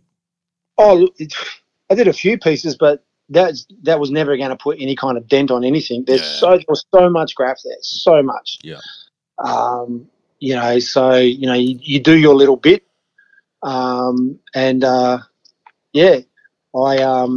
sure if I met Reach and Denim at that stage, because I remember meeting up with them in the early 90s in UK and stuff like that, and we got up to a bit of mischief and stuff. but ended up. Yeah, we've had Rich on the podcast, and he actually spoke about going overseas. Big shouts to Rich. Huge shouts to Rich, WCA. Yeah, awesome dude. And then I jumped on the bus off to Adelaide. I don't think I met any riders. I just stayed with family and stuff, and went around the lines and the trams and just took photos as much as I could, and then came back to Perth and just shared those photos with everybody else. And still have those photos, and the old photo albums where you put 3 photos in per side. Yeah, dude. Yeah. And I prefer that because like I'm not going to find that USB with all those photos on it somewhere and show my mates. I'd rather just say, here's the photo album, and do it through it. You can't do that. No, we as a society, we take more photos most probably today than we ever have. We sit and go click, click, click, click, click. But every time we upgrade a phone, there goes those photos. Oh, bro, they're gone. They're gone. I was having a conversation about this on the weekend. I was like, listen, man, none of my shit is backed up to any iClouds or anything like that. So anytime I change phones, I go years without upgrading my phone because I don't want to lose all my photos in my phone because, I'm 6, 7, 8 phones deep. Every one of them I've lost all my photos off, and that's through my own stupidity and my own lack of, advancements in technology or keeping up with those advancements. But yeah, dude, I agree, I agree. And I grew up in that photo album era also, man, Yeah. So I think we're going to lose a few more things, like unless people proactively print out their photos. Yeah. We'll actually lose a lot and stuff. I don't know if this ever happened in the East, but there was a time where it was actually quite dodgy to get photos printed over here. Because the cops started to put pressure on the photo shops. Yeah, man. Yeah. To say, hey, if you see any photos of any squiggly patterns with lots of colours, call us. Yeah, dude. Yeah. And I don't know if that was a thing over there, but it was always you go in if you were having photos developed, you'd give a fake name. You'd want them done you'd pay the extra to have them done in the hour rather than 24 hours, and you'd give a fake name, and then you might send your missus at the time in to pick them up. Like this is I'm talking about when we're 15, 16. You know, like I'll drop the film off. We'll pay for the hour, and to get them developed in that hour, and then you go in and pick them up. Like you send your missus in to pick them up and shit like that underneath a fucking fake name. Same Steez, dude, definitely. Yeah, because they really sort of once they sort of started to get a handle of what this stuff was, they really put a lot of effort in and over effort also to crack down on it. And there was all these reports that it was costing millions and millions of dollars to remove. And I sort of think that graffiti was like almost the new scapegoat. Yeah. Because you talk about all this. All this cost to the community, but it really, and that's something that baffled me is like, okay, you're saying this is costing the community, but we are the community. Yeah. We're doing it because we like to see it. Yeah. So I don't understand why you're down on it so much, but there's a lot, and it just depends. Like depending on what time and era. I like to sort of explain this. I saw this Darren Hinch report years ago, and I couldn't work out if it was serious or not. But it was like Darren Hinch was on, Darren Hinch, the old, definitely Darren Hinch, man, 100%. For your listeners that have no idea who Darren Hinch was, shame. That's the one. Yep. So he got on TV on his talk show, and he was talking about guy, and he was smoking marijuana, and he was just surfing all day, and he was just a bleed on society. Why are we supporting people like this, and why are we paying for it? And then this producer with a clipboard comes and speaks in Darren Hinch's ear, and he looks up and he goes, "That's right. This poor Australian, he's struggling. He's trying to get out there. He has to smoke the herbal medicine to make him feel better for his sickness, but he's trying to keep fit and active by surfing all the time. Give this guy a break. He's a true Australian." I'm like, wait a minute, you just did that story on a guy about how bad he was for Australia and what a bludger, and you've just flipped it to say, the poor guy needs support. I'm like, that's how I sort of see the media, if they want to say, oh, this is great, look at this, first they're going, oh, look at this vandalism and it's terrible and it's a blight on society and it's costing millions of dollars. But look at this amazing street art and, it's making the place more colourful and it puts culture in the place. Yep. I'm like, okay, what the they're just they're selling a story. Yeah, it's that confused, mixed narrative that the media have driven over the years, man. Like they've either demonized or they've publicized. They've demonized or they've they've propped it up, and you've seen it. We've seen it. Like I said, I was watching these reports today, just and one of them was a Hinch report, dude. Like one of them was Hinch, and I get it, dude. I 100% get it, 100%. And that's right. Like over the years, you go out and you do a piece, and you know sort of the facts behind what you just did that night or whatever. Yep. Right. And then the media get in and talk about how bad it is. You go, well, that's not bad. And then you start to see it with other elements within the media, and you start to realise, wait a minute, why are they sort of trumping this up or down to fit their narrative? Yeah. And you sort of realise over time, there's always another side to the story. No matter what they're selling, they want to sell a bad story. If they want to sell a good story, they just got to change the wording and the language and stuff like that. Oh, absolutely, man, absolutely. And then just start that smear campaign. Depending on which which route they're going to take, or which opinion, or whatever bias they're going to present to the broader public. And you also have to think, that period there leading up and the 90s into the early 2000s before we had social media. Dude, I mean, we got all our information off the TV, and news was news. That's what it was. So if it was broadcast, it must have been facts, It was in print, it was fact. That's it. There was a huge anti-graffiti campaign through the 90s in WA too, though, wasn't there? Oh, absolutely, with Richard Court and that. Yeah, was it the anti-street art policy or something like that? Well, street art wasn't around then, so... so that came a bit later. A bit later, yeah, so... Street art first been around sort of like the last 10, 15 years. Yeah, that's true. Yeah, exactly. So the court government said, right, we're going to, like everywhere in the world, we're going to crack down, we're going to clean it up. Yep. We'll lock all these kids up, and they actually made laws for kids to go to jail, and some dudes have gone to jail for graff. Yeah. Technically, those laws still exist, so you can still go to jail for doing a street art mural. Technically, yeah. The stuff's so popular, I think they just sort of, that's gone by the wayside. Yeah. But they brought out brochures, how to spot if your kid might be doing graffiti. Do they come home late at night? Are they, do they wear a mask? Do they wear a hoodie? Yeah. Do they have is there paint on their clothes? Yeah. Unreal, eh? These are signs that your child is going, wayward. Yep. Crazy. It's crazy, when you think about it. Like I look at the art history of things, and when I'm talking caveman days, Neanderthal days. Yep. Young males used to have to go down into caves and draw, do their art on the walls. And when they came out, they became a man and they were celebrated. Yeah. They're like, oh, yeah, you're part of society, you told the story.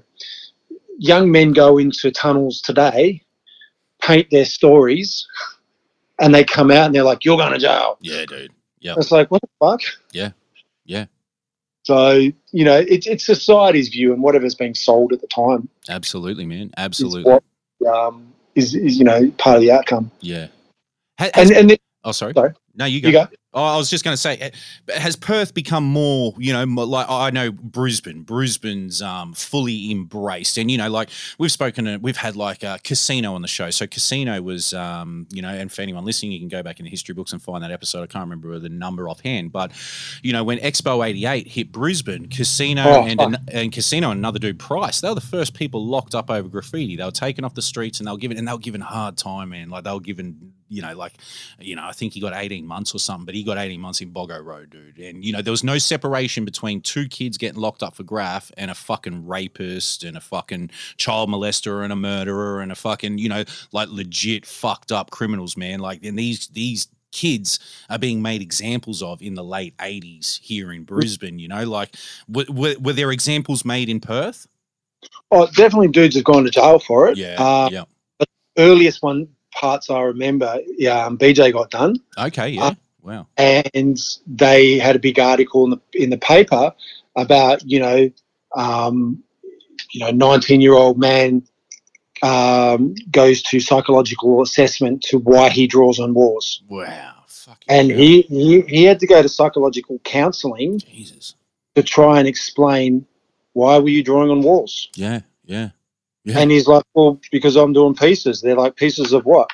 Yeah, they just had no comprehension. No comprehension, and they didn't understand it, and they, society's sort of sitting there with you on the couch and them sitting there with their clipboard. Yep. And just going, yes, but we don't understand. Why would you practice outside the social norms? Yeah, trying to almost like psychoanalyze, just psychoanalyze something that may not necessarily require such in-depth analysis, like, or the methods they're using to fucking, bring about that sort of analysis. Had no understanding. No. No. You should be a bricklayer or something. Why don't you get a? Yeah. So that was pretty full on. Yeah. So how long is it like? So you come back from that trip down the East Coast. How long is it before you're off overseas? You get that travel bug, dude, because that was early too, wasn't it? Yeah. So 90. So I thought I started to realise magazines started appearing, and because of hype, they started to show other cities around the world of what's going on, and that's why it was really important that what the Twins did for not just the Australian scene, but to promote the global scene was phenomenal for what they did. Obviously they've got a story that goes along with that, and not the other aspects of their story. But their contribution to the greater scene, like without that, would we be in the same place? I don't know. Maybe somebody else would have come along and done it. I don't know. Who knows, dude? Like, well, dude, listen, we've had them both on the show. We had the Hype Twins on the show, and I mean, it's a fucking chaotic listen for anyone that wants to do it. I mean, they're two identical twins that they've got their issues and whatever. But what they gave this country, and then in the broader sense, the world, they're the first ones to do it. Like really, and the longest running color, or for its time. It was the longest running colour graffiti publication, and it was two kids from Canberra that moved to Logan City in Brisbane, and got a little bit of money off their mum and did this fucking thing just built on passion alone. What they did can never be overstated. They gave so much, man. Absolutely, and they changed the lives of so many people, even if they don't know it. Yeah, they contributed in a way that people could never fathom, I reckon. Yeah, you can never comprehend. And what a hype mag was to someone of my generation, someone like, listen, I'm 40 now, I'm 41 this year. When I got a hype mag at 16 years of age, holy fuck, dude. It was like holding gold, It was like holding $100 bill, It was just something, man, it was having something special, And look, if the internet came along before they did that, it would have been a different story, but they were in the right place at the right time and they did it. And they had the foresight to do so. Absolutely. Yep. Came back, saved some more bucks. And I did go back to Melbourne and Sydney a couple more times in between. But I ended up 90, I think it was 93. I saved up, I bought a ticket, I went around the world ticket, went to the UK. I knew a guy that was in Wales at the time, so I went there. Then I went down to Birmingham. There was a big graph event there, and that's where I met like heaps of UK writers like Shock and Ruff and Part and Cries and just heaps that I can't even remember. Sorry, guys. Yeah. Met heaps of them, and then they were like, there's more graph in Europe. So I was like, oh, yeah, no worries, cool. I bought a bus ticket to Paris. I jumped off the bus the next morning after catching it at night, realised I couldn't speak any of the language, thought, where's the safest place to be for me? Subway station seems pretty safe. Others would disagree, but I thought it was pretty safe. Yeah. And I got off at a certain station. I was walking along. I met this guy that was painting on the street. He's doing a job there, and turned out to be Darko. Unreal. One of those, Paris is a big city. Yeah. It's not a little city. So, the chances, I most probably would have won Lotto better, but the chances were pretty phenomenal. Yeah. Darko, ended up staying with him for a little bit, ended up meeting John One from New York. Okay, wow. He had a studio there. He was like, man, you're from Australia. That's crazy. Didn't know there was graft down there. Stay at my studio. So I was like, yeah, cool. And then in his studio was another guy, Sharp, from the New York era. Yeah. Still in contact, friends with Sharp and that today. They were just nice, level-headed guys. You know, they were just not condescending, not anything. Just they were more fascinated and wanted to know about graph in Australia than, you know, I'm like, oh, you guys are from New York. You guys are from the train era. You guys are this. And they're like, oh, yeah, whatever. Tell us about Australia. Yeah. How old are you? How old are you when you were over there? The calculator would have been about 22, I think. Okay, so fuck, you're still young too, man. So 22. What am I? I was 53 now. Yeah. So, yeah. Yeah, that's unreal. And they're like, oh, there's this other guy who's doing a painting next week that we know. You should catch up with those guys, Echo and Mode. I was like, yeah, man, Wow. I've heard of those guys. Wow. Met up with them, painted, did some pieces with them, got on French TV. And it was just this, like I said, with some of the guys that were painting on the wall, we couldn't speak the same language, but there was that connection. Yeah, that commonality between you all. Absolutely. And, you know, we'd go to a place and start painting. I was like, oh, you know, you guys got permission? They're like, nah. We just rock up and clean up the place. And, you know, they go around, tidy up the place, make it look better, do a nice mural, move on. So, you know, that blew me away a bit. And then, you know, from there, they were like, I think it was Darko said, oh, you know, you should go to Munich, meet Lumet. I'm like, oh, yeah, I've heard of him. He came to Australia. Because I think he was one of the first Europeans to come out this way. Yeah. If not first, but in that first group, maybe. Yeah, definitely early. He even painted Brisbane. Early. He had panels running Brisbane and stuff. Like he had 91, I think, 92 maybe. So definitely, and he was so motivated. You know, we used to call him, you know, well, Commandant Lumet. You know, he was just like, you know, come on. He was motivational in a good way or a bad way. That's up to people to decide. But he was motivational, definitely. Yeah. But I always got along with him fine. So, you know, went to Munich. He was very welcoming. Stayed there for a long time. Painted, and saw so much graph from other people. You know, and all the good graph was always in the dodgy areas. Yeah. So, you know, you'd have to go crack of dawn when all the crackheads had gone home, or, you know, fallen asleep somewhere. And you get in, you get your photos, check out all the stuff, because you had to see this stuff live, you know. It's not like today where you look at the stuff on a 2-inch by 3-inch screen or whatever. You had to see it firsthand. Had to see it firsthand, man. You had to experience it. Yeah. And then, you know, ended up in Berlin, painted what they call the East Side Gallery, but I think more commonly known as the Berlin Wall. Oh, wow. Okay. Yeah, dropped a piece on that. You know, that was a crazy experience. I'm painting there by myself. This car pulls in around the corner, drives up, parks about 20 metres away from me. This guy who, to me, looks like a full-blown skinhead gets out of the car. I'm like, oh, fuck. He just stares at me, walks to his boot, like backwards, opens up his boot, staring at me, opens his boot. I'm like, oh, fuck. Yeah. He gets something out of his boot, shuts his boot. I'm like, oh, fuck. He walks up to me, no expression on this dude's face whatsoever, walks up to me, looks at me, he goes, you do graffiti? I'm like, yeah. And he just drops this bag in front of me. I'm like, what the fuck? And it's a bag full of cans. Shit. Okay. And he just stands there. And I'm like, I've almost finished my piece. I'm like, okay, cool. And then he goes, you come with me now. I'm like, oh, fuck. You come with me now. I'm like, I'm not sure, dude. And he goes, now. I'm like, okay. And we get in this car and he's not talked the whole time. Yeah. And he's like, I'm like, am I going to be dead this afternoon? Yeah, am I going to be fucking river? Yeah. Am I going to be fucking just found disassembled and thrown over the other side of the wall? Oh, fuck me. And then he starts driving down an alleyway and he pulls up and he looks at me and he says, stay here. I'm like, oh, fuck. And I'm thinking, do I run? What do I do, man? This guy's like fucking mad serious, you know? Yeah. And he goes in this gate and a couple minutes later, he walks out and just sort of stands there and crosses his arms. I'm like, what the fuck? And then this dude comes running out with a big smile going, hey! hey, you're from Australia? Hey, I do graffiti. I have graffiti shop. Come. I was like, what the fuck? And he goes, this is my friend. He's not very funny. Don't worry. And I'm like, what the He's not fuck? very funny.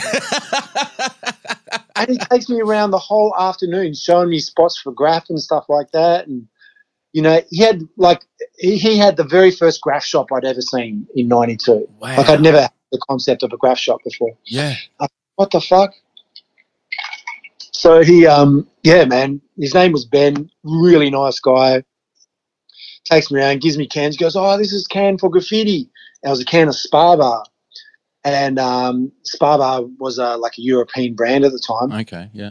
Like in competition to Belton and all that kind of stuff. Yep. And really nice, sweet-smelling paint, but it reacted with every other paint. So it wasn't really popular unless you only used Spar Bar. Yeah.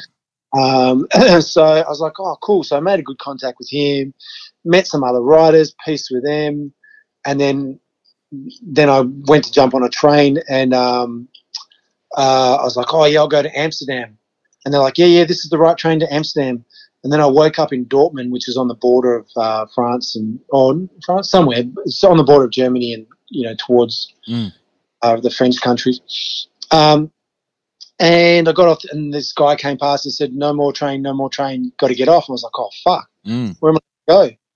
And so I'm like sussing out areas I could sleep at the train station. And sure enough, this train pulls in and it said to Paris. And I'd actually been in Paris for like 2 months already. Yeah. And I was like, fuck it, I'm going back to Paris. Yeah. Jumped on the train, ended up back in Paris in the morning, ended up staying there for another couple of months. Loved it, man, because like coming from Perth where art culture is basically zero. Yeah, dude. That's what I was about to say, non-existent at the time. Non-existent. Let's say non-existent. Yeah. Let's say just below non-existent. Yeah. To Paris, where there's just museums and hundreds of years worth of art history, like the actual paintings, not in books, not in black and white picture books that you've seen in school, but the actual paintings. You know, you go to the Louvre and the actual painting is there in front of you, all the sculpture is there. And I actually failed art in high school because I thought art history was a fucking waste of time. Yeah, Wasn't interesting. But when I was there and I could see the stuff live in front of me, it just blew me away. And I just wanted to absorb as much as possible.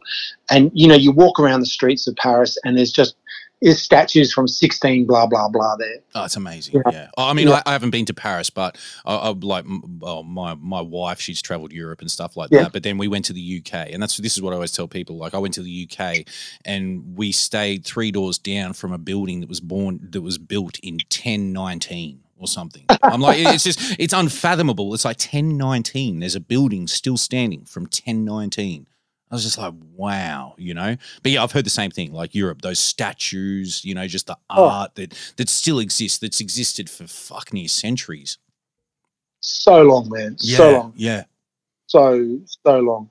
And yet, you know, humans get all angry at each other every now and then and bomb each other and blow each other up, and they lose all this. Yeah, dude. Yeah, absolutely. And you know, and we've only got what's left. Could you imagine what was destroyed? Oh, bro, listen, you know, they talk about the great libraries of Alexandria and all that sort of thing. I mean, imagine the knowledge that, you know, like what existed. You know, they burnt books in the streets, you know, like, you know, like, anything. I think, what was it, when Christianity, or, you know, was it, I could be totally wrong, so I won't go into it, but I remember hearing when Christianity was spread across the Western world, you know, from Europe through the Western world, you know, they went through, and anything that questioned it was the work of the devil. So we lost much history, so much art, so much culture, you know, that was just, you know, just fucking torn down, you know, and just fucking lost, man, lost. Yeah, I know. It's unbelievable. And actually that brings me like to a point I wanted to talk about is like, you know, the sharing of knowledge of, you know, like techniques and in graphs. So one of the important things that I learned when I was traveling, like one, you had to carry your photos with you all the time to prove that you could actually paint. Yeah. But, you know, the techniques that I learned, like I learned in Perth certain techniques because we had certain paint. I got to Europe, I learned different techniques because they had different paint. Yeah. I went to, you know, North America and I learned different techniques again because they had different paint. Yeah. And, you know, there was a time I remember this was in the 80s, and I was talking to late 80s, maybe 1990, I can't remember. But, I was on the phone to Johnny Jewell, and he's just got back from the States. Yeah. And he's like, man, I saw this technique in LA. It's called a stencil cap. And I was like, what are you talking about? He goes, you get a spray can, you cut it down, you cut a hole in it, and it gives you skinny lines. And I'm like, where'd you learn that from? He goes, a guy from LA called Hex. And I'm like, okay. So I gave it a couple of whirls, and I'm like, oh, yeah, cool. But that technique completely changed the way I paint. Yeah. And that was a conversation with a guy from Melbourne who'd been to LA. Yeah, dude. And it had been there early, early, man. Like when we had Johnny on, I spun out, man. Like he was there for the release of Spray Can Art, for fuck's sake. I mean, he's in it. He's in Spray Can Art, but like he's there. It's just, it's unfathomable to me that that you would be there in 86, 87. Like it's just, yeah, man, unbelievable. So, and that's one thing I learned traveling is different techniques. Like the technique we had in Perth and around Australia was, we had a kill rust and it had too much pressure. So you get a piece of paper and you put it between the nozzle and the stem, it would slow it down. That's right. And places where it was really hot, they were putting cans in the freezer or the fridge to cool them down. It means they painted slower, and you learn these little techniques and how to roll your wrist when you paint, and it gives you a different technique. And you'd learn this shit. And then you'd realize you're teaching other dudes techniques that you'd come up with that they were blown away with. Oh yeah, dude. And different styles, and it was just this huge communication swallow. Yeah. How did you find the paint when you landed in Europe? Like, was it just was it far more advanced than the paint you were using in Australia at the time? It was mind numbing. Yeah. Yeah. Okay, it didn't smell as good. Like the Tucson's, nothing beats the Tucson smell. Yeah. And any bunch of, if you pull out a can of Tucson and there's a certain age group of writers there, you just see a smile on their face and like, hey, pass man, give me a car. Yeah, man. Everyone says around, everyone's like, what's that? Yeah. And you say, oh, fuck yeah. Yep. Oh, cob nut, man. Cob nut. Yeah, fucking hook me up, man. Hook me up with some cob nut. It's universal almost. Oh, not universal, but in terms of Australia. I mean, it's, across Australia, you talk to anyone, that Tucson smell, man. Everyone knows that Tucson smell, dude. Absolutely. Yeah. And I'm sure they changed it when they brought the Tana out a bit, but yeah, all the can collectors that have got their Tucsons, you just walk up to their Tucsons, you're like, oh man, can I just have a little, and they're like, no. You're like, come on, man, hook me up. It's like a fix. It is, man. For real. So yeah, definitely I think we've always had the best smelling paint. But no, the Europeans, man. Okay, so I went from Australia where we eventually got Tucsons and we eventually got the Drupa colours and, the plastic coats and the Krylon. So we started to have a colour range, man. It was still double-digit colour range. Yep. Maybe triple digits if you put an extra couple of colours, Bermuda blue and some of the other stuff. Because at one stage we never even had pink. I remember a guy came into the city one time and he racked a can of pink and everyone's like, what the fuck? Pink? Yeah. And it's like when I met the UK artists. They didn't have a lot of colours in the UK. They didn't really at that time have access to European paint. So they started to mix their paint. I was like, what? How you mix your paint? But it's a spray can. And like, yeah, you freaking make this particular nozzle or you get a biro and you cut it a certain way and you put one can in the freezer and one can warm and you can mix colours. And I'm like, oh, fuck. Like, dude, any colour on earth all of a sudden. Yeah. And then dudes were getting Dymark and pumping all the pastel colour, getting white and pumping in colours, and your cans would be 2-3 times heavier than they should be. Yeah. Because dudes were mixing. So that was a technique that I learned from UK writers, and then I learned the stencil cap technique from the American writers. And then, like, you got to Europe, and they were like, "Yeah, we got all these colours. So what?" I'm like, "But dude, like you've got like hundreds of colours." They sort of couldn't fathom the concept of having 30 colours. Yeah. So that was a real eye-opener for me. Like, what? There's like 4 shades of orange, and they're like, no, there's 20 shades of orange. What are you talking about? Fucking hell. So they had that early. They had that early, man. That blew me away. But we also had that sort of mindset here. I'm not sure if it was in the eastern states, but in Perth, there was that mindset is, but that spray can's for cars. Why would you use it for graffiti? It says on the tires for cars. I'm like, dude, it sprays. Yeah. Yeah. And it's got. I'm using it. Yeah. Absolutely. So but yeah, so the European stuff blew me away, and then I got to America, and there's like, you know, they had the Rustos and the Krylons, especially in New York. And what I found with that is their paint was, the American paint was really sort of like a lot thicker in its application. Yep. Or cover a lot better. Yep. European paints would cover, but you'd have to have a clean wall. Whereas the American paints would, like, if you had rust, dirt, grime, it didn't matter. It just went over it. Yeah. So I, through connections through John One and Sharp, I had a connection of a guy to New York, and he's most probably the most up dude in New York, and not many people would dispute that, because everywhere you go in New York, he's just up. He's just been up for decades and stuff like that. Yes. So he was great. He introduced me to, you know, basically the mecca of the whole graffiti thing, and took me down into the tunnels. Yeah. And that blew me away, because I had no idea that basically there were societies of people living in those tunnels. Unreal.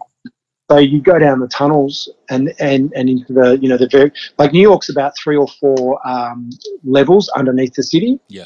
You know, just from the train lines. Yeah. And there's places where, you know, they were building platforms in the 70s, and because of the corruption and everything like that, you know, people would take money to build a train platform and then never finish it. Yeah. Or train lines would just stop, because New York's built on rock, a bit like Sydney. You know, Sydney's built on rock. Yes. Yep.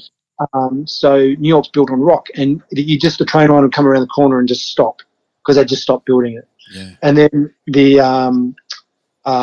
you'd find, like, he just knew where stations were built and never finished, and it was just like an eye opener. And then you go down there, and, you know, they've never buffed in the tunnels. Wow. So, you know, I'm like looking at an LSD tag from the 70s. Fuck.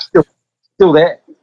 And then 5 days later, I'm talking to LSD himself, and he's like, "Hey, you're from Australia. Tell me about Australia." I'm like, "Dude, tell me about New York and the history." He goes, "Nah, fuck that. Tell me about Australia." Oh, dude, because it's a lived experience for them. You know, they're Yeah. you know, you want to soak that up, but they want to know about you. Yeah, it's fucking unreal. Dude. Yeah. Yeah. So I'm like, man, this is crazy. And then, so, you know, you go down to these tunnels, and you'd hear the TV going, you'd hear a washing machine going, you'd hear, you know, and the guy I'm with is just like, "Hey, you know, hey, John, hey, Fred, hey, you know, Maxine, how you doing?" You know, because he was in the tunnels so much, he just knew the guys. Yeah. Yeah. And so that was a bit of an eye opener, and yeah, we just walk along, and we just see tags from all different eras. Like, be great to see, like, and that's one thing I asked Martha Cooper when she did a tour over here. I mean, there's obviously a lot of great documentation of the trains that were above ground, Yeah. that were being done, but did anyone really document all the tags and the insides and the, you know, what was going on? And she said, unfortunately, like, it happened a little bit, Yeah. but not to any great length, because, you know, everyone was so fascinated by the pieces and the trains on the outside, that the insides were sort of like an afterthought. You know, no one really thought to sort of document them as what they were. They just sort of more documented, you know, if riders were hanging out in there, or you know, just like, "Oh, look, you know, here's a Tuesday afternoon with some people," and there just happened to be random tags in the background. Yeah, they didn't they documented less of the bombing, just more of, you know, the fucking the productions that were being churned out. Yeah. Yeah. And I suppose understandably so. If you were in New York, you know, when you're in the mecca of you know, of this thing, it's, you know, I suppose man, like those trains of that era up until, you know, the late 80s. I mean, man, they were rolling galleries, you know. Hey, man. I mean, unfortunately, I missed seeing, you know, the bulk of that. Yeah. But I got to put my little, you know, mosquito bite on the system. And, you know, I did a few things in the tunnels and stuff like that, and we got to do what we needed to do and stuff like that, and took our own documentation. But, you know, and I got to go back numerous times over the years and catch up with the same guy, and it was just, you know, and his documentation of what happened in the early days is phenomenal as well. Oh, it would be. And he was quite lucky that a lot of people entrusted him with, like, if they, you know, dudes would get out of the scene or whatever, and they go, "Oh, look, here's my photo collection. You know, here's all my stuff." So he just ended up getting a lot of stuff from a lot of people just from them giving them to him. Yeah. So, but it's like in every other scene, or that's my experience of what it was like. Is you've got people, uptown, downtown, freaking Coney Island, like all the different boroughs. So they've all got their own scenes. They've all got their own sort of stories of what's happening. Yeah. And because it's such a large city, you could be down one end of town doing your thing and not really know what was going on. So if you were going to get up and go all city, you had to do a lot. Yes. Yep. Very much so. You had to do a shitload of stuff. And they talk about that, even just being a hip hop fan since day dot, like a dude from Harlem, up to, sort of, at the arse end of Manhattan, they have no idea of what's going on in Queens. And you think, well, like we traveled this country, man, to discover anything and everything. But in that moment, at that time, man, they weren't going out of their borough, like they weren't going, they weren't crossing the fucking, the Brooklyn Bridge or whatever the fuck it was, like. Well, they didn't need to because the trains came to them. Yes. Yeah, exactly. They did their thing and then the train left. And then it would come back with, somebody else's comment. Yeah, 100%. 100%. Whereas that didn't happen in our cities, If we wanted to do something somewhere, we had to go and do it. We had to go there and hence the travel and stuff like that. Yeah. But, definitely got to go back to New York and do that thing a few times. And then I realised after about the fourth time, I was like, you know what? I've never seen the Statue of Liberty. I've never seen the Brooklyn Bridge. I've never seen Twin Towers. I was like, I should actually see some of this shit. You'd never done the tourist thing. Yes, that's the tourist thing. Yeah, dude. I did the alternative tourist thing. Yeah, absolutely. Yeah. I'd come out of the tunnels at 3 o'clock in the morning full of dust and dirt and as filthy as. Yeah. Loving it. That's an experience, like, visiting that, like that city, dude, that's an experience within itself that no one else has. I mean, millions of, like, I went there one, man, like I saw the Statue of Liberty. I went to 30 Rock, you cross the Brooklyn Bridge, you do all these different things, like, but to experience those tunnels, man, to experience what existed underneath that city. Wow. Yeah. Wow, man. That's incredible. I mean, dude, listen, we'll get back to the travel. But, we're talking about the early 90s and stuff. I wanted to ask you about going to Melbourne for the aerosol comp, like that competition where, it brought together, everyone around Australia. Was that one of the earlier times you would meet those sort of artists all, sort of congregated together? I think it was the first time I met like dudes from around Australia in such mass numbers. Yeah, that's kind of what I'm getting at. Yeah. Yeah. So I already knew like the Hype Boys. I already knew. Actually, you know what? I've still got a video of the whole thing. I took a video camera. Oh, you're kidding! I've still got a video of it, and it's quite entertaining. Wow, dude! There was like a punch on below where Puzzle was painting. Bro, I heard about the punch on. Yeah, I've been told about it. Yeah, I filmed him filming or looking down, watching the fight. Because it was just like casual, like a couple of locals punching on. Yeah, no worries, cool. Everyone watching. Yeah, cool. Okay, everyone got what they're doing. But yeah, first time. So I already knew Mr. E. I already knew his brother who painted with Prinz. Yep. I'd met Jay. I think I met Punch there for the first time. I'd never met Cab until then. Okay. So, it was sort of split. I met some of the guys before, but that was the first time we sort of all came together nationally. Mm. And that was put on by the Victorian Association of Communities. That's right, the VAYC or whatever. That's it, yep. And that for the first time, sort of everybody sort of just came together and just, there was obviously issues with certain things. But there was other things happening at the time over videos and filming, and but as a general overall, it was the first mass gathering of Aussie writers. Yeah. And, we were always the mystery group because, we're from out west. That's it. Dudes in Melbourne and Sydney talk about, I'm from out west, but we're from out. Keep going. No, keep going. Yeah, dude, the wild, wild west, bro. Like, keep going. Tell you what, way out call west. us in a couple of days. You're closer to where we are. Yeah, exactly. So we were always sort of like the mystery group. So how did you get involved in that? How did you get involved in that competition? Like being on the West Coast, man. How did you wind up sort of in that mix of artists? 92. Jeez. Was that by being in Melbourne prior? Oh, it must have been. And I must have met Joe from the VAYC. Yeah, and maybe they said, "Oh, look, get these guys over." I can't really remember how we got the invite, but I remember we got it and we're like, "Man, we just got to get there. I don't know how we're going to get there, but we just got to get there. It's just got to be done." It's just got to be done." So, Yeah. Dash and I went to TFC. Who else? Well, I think Promise was there. Who else from Perth? I can't remember. I'd have to look at the photos. Yeah, no, I think, the photos I've seen are credited to you and Dash. Yeah, I think we had our own wall. Yep. I know that we were between Cab and we were between Murder and Punch. Yeah, but awesome time, and amazing stuff, you man. it's just it's this whole community of whether you like each other or not. This whole community sort of it wasn't early days then because it was just the days we were living. Mm.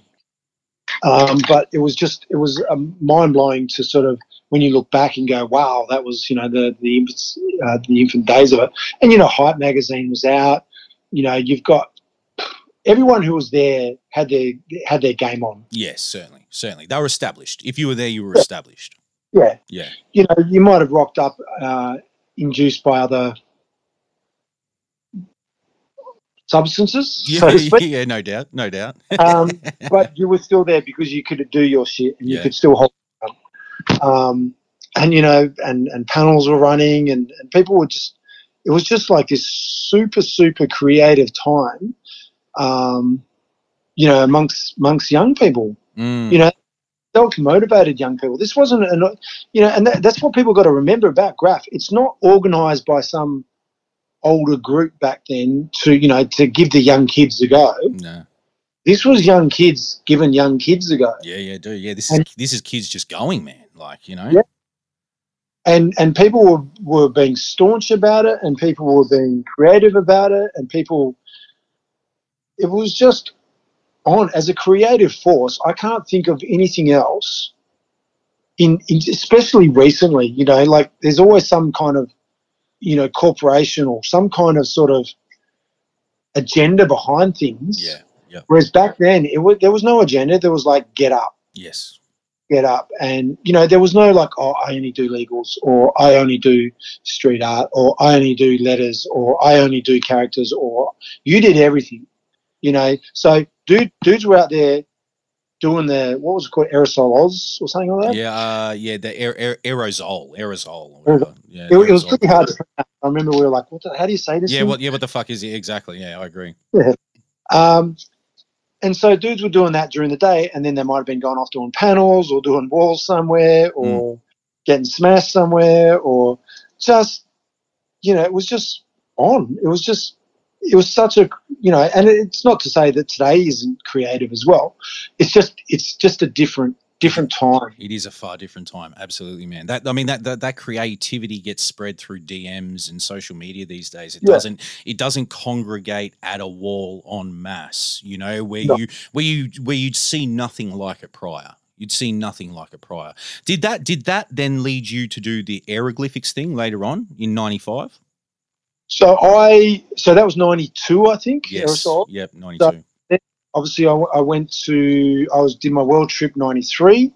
Then 94, I just had that bug. I was like, fuck, man.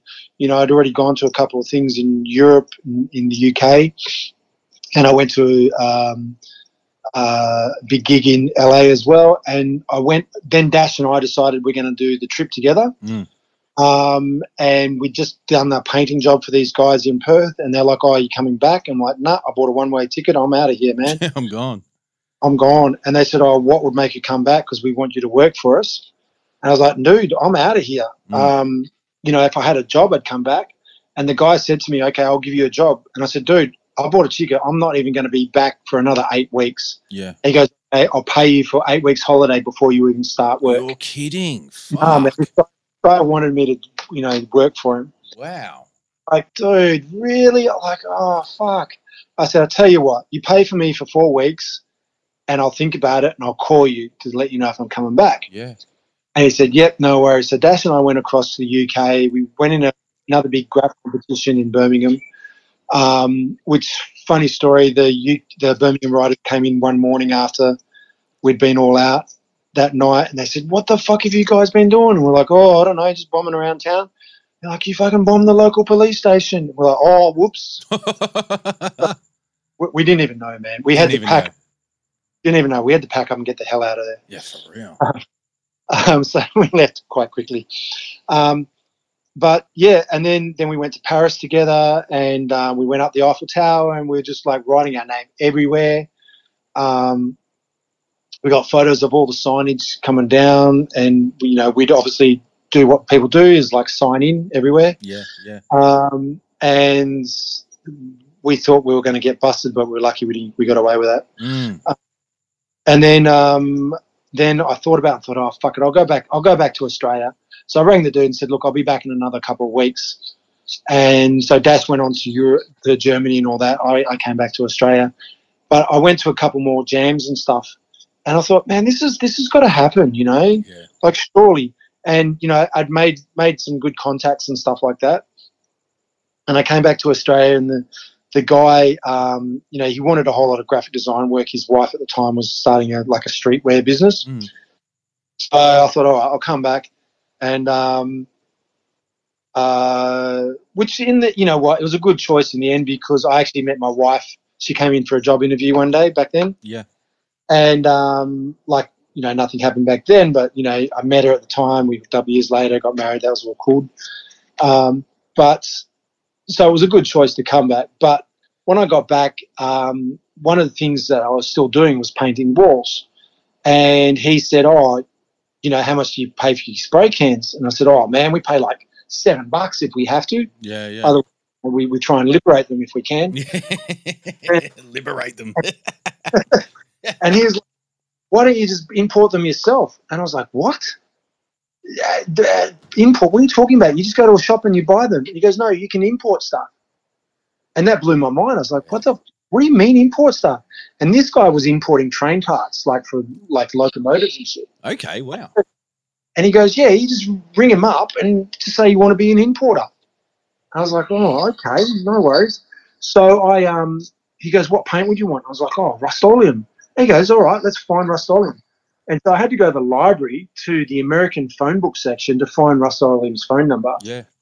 And we rang it up, and they said, "Oh, look, we've already got a somewhere in Australia that imports it. So, thanks for the inquiry, but no thanks." And I was like, "Oh, a bit bummed, but that was okay." It was only like a couple of weeks later they rang back and said, "Oh, look, we've got rid of that importer. Do you want to bring it in?" Fuck. Okay, well, what do we do? And he goes, "Well, you just buy it in bulk." And so he'd organised a whole stack of paint from Rust-Oleum to go from, because Rust-Oleum is made in Wisconsin. Okay, yeah. Across to Reno, where his train parts were. So train parts were coming into the country to fix the trains, but then all the paint was coming in to decorate the trains. Yeah. In the same container. Yeah. And I said to him at the time, "Oh, yeah, we should do this big event. Graffiti's real popular. Maybe we should get, some artists in and stuff like that." And so he was like, "Yeah, just do it, man." So hooked up with a few other people and stuff like that, and, proposed the idea. And there was a place called Perth City Mission. And they were getting sort of right behind Graph at the time. So we got those guys on board.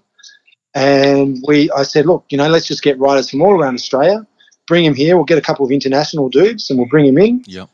And we'll just have like a graffiti festival." And so, it took about a year to put together and stuff like that. And, so we got different writers from around Australia, mostly like dudes like that were the main people that were up and at the time. Of course. So from Queensland, we got Traffic and Hams. And they're, just different writers from different spots. There's a couple of guys I didn't know, but they were sort of, the most active dudes like Relic and Death. And, they were the main dudes from Melbourne at the time. Yep.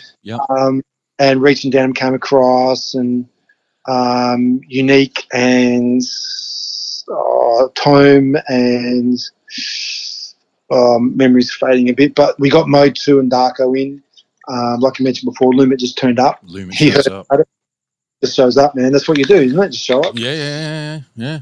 And we basically had a week-long festival where we had an exhibition, like just, on canvas.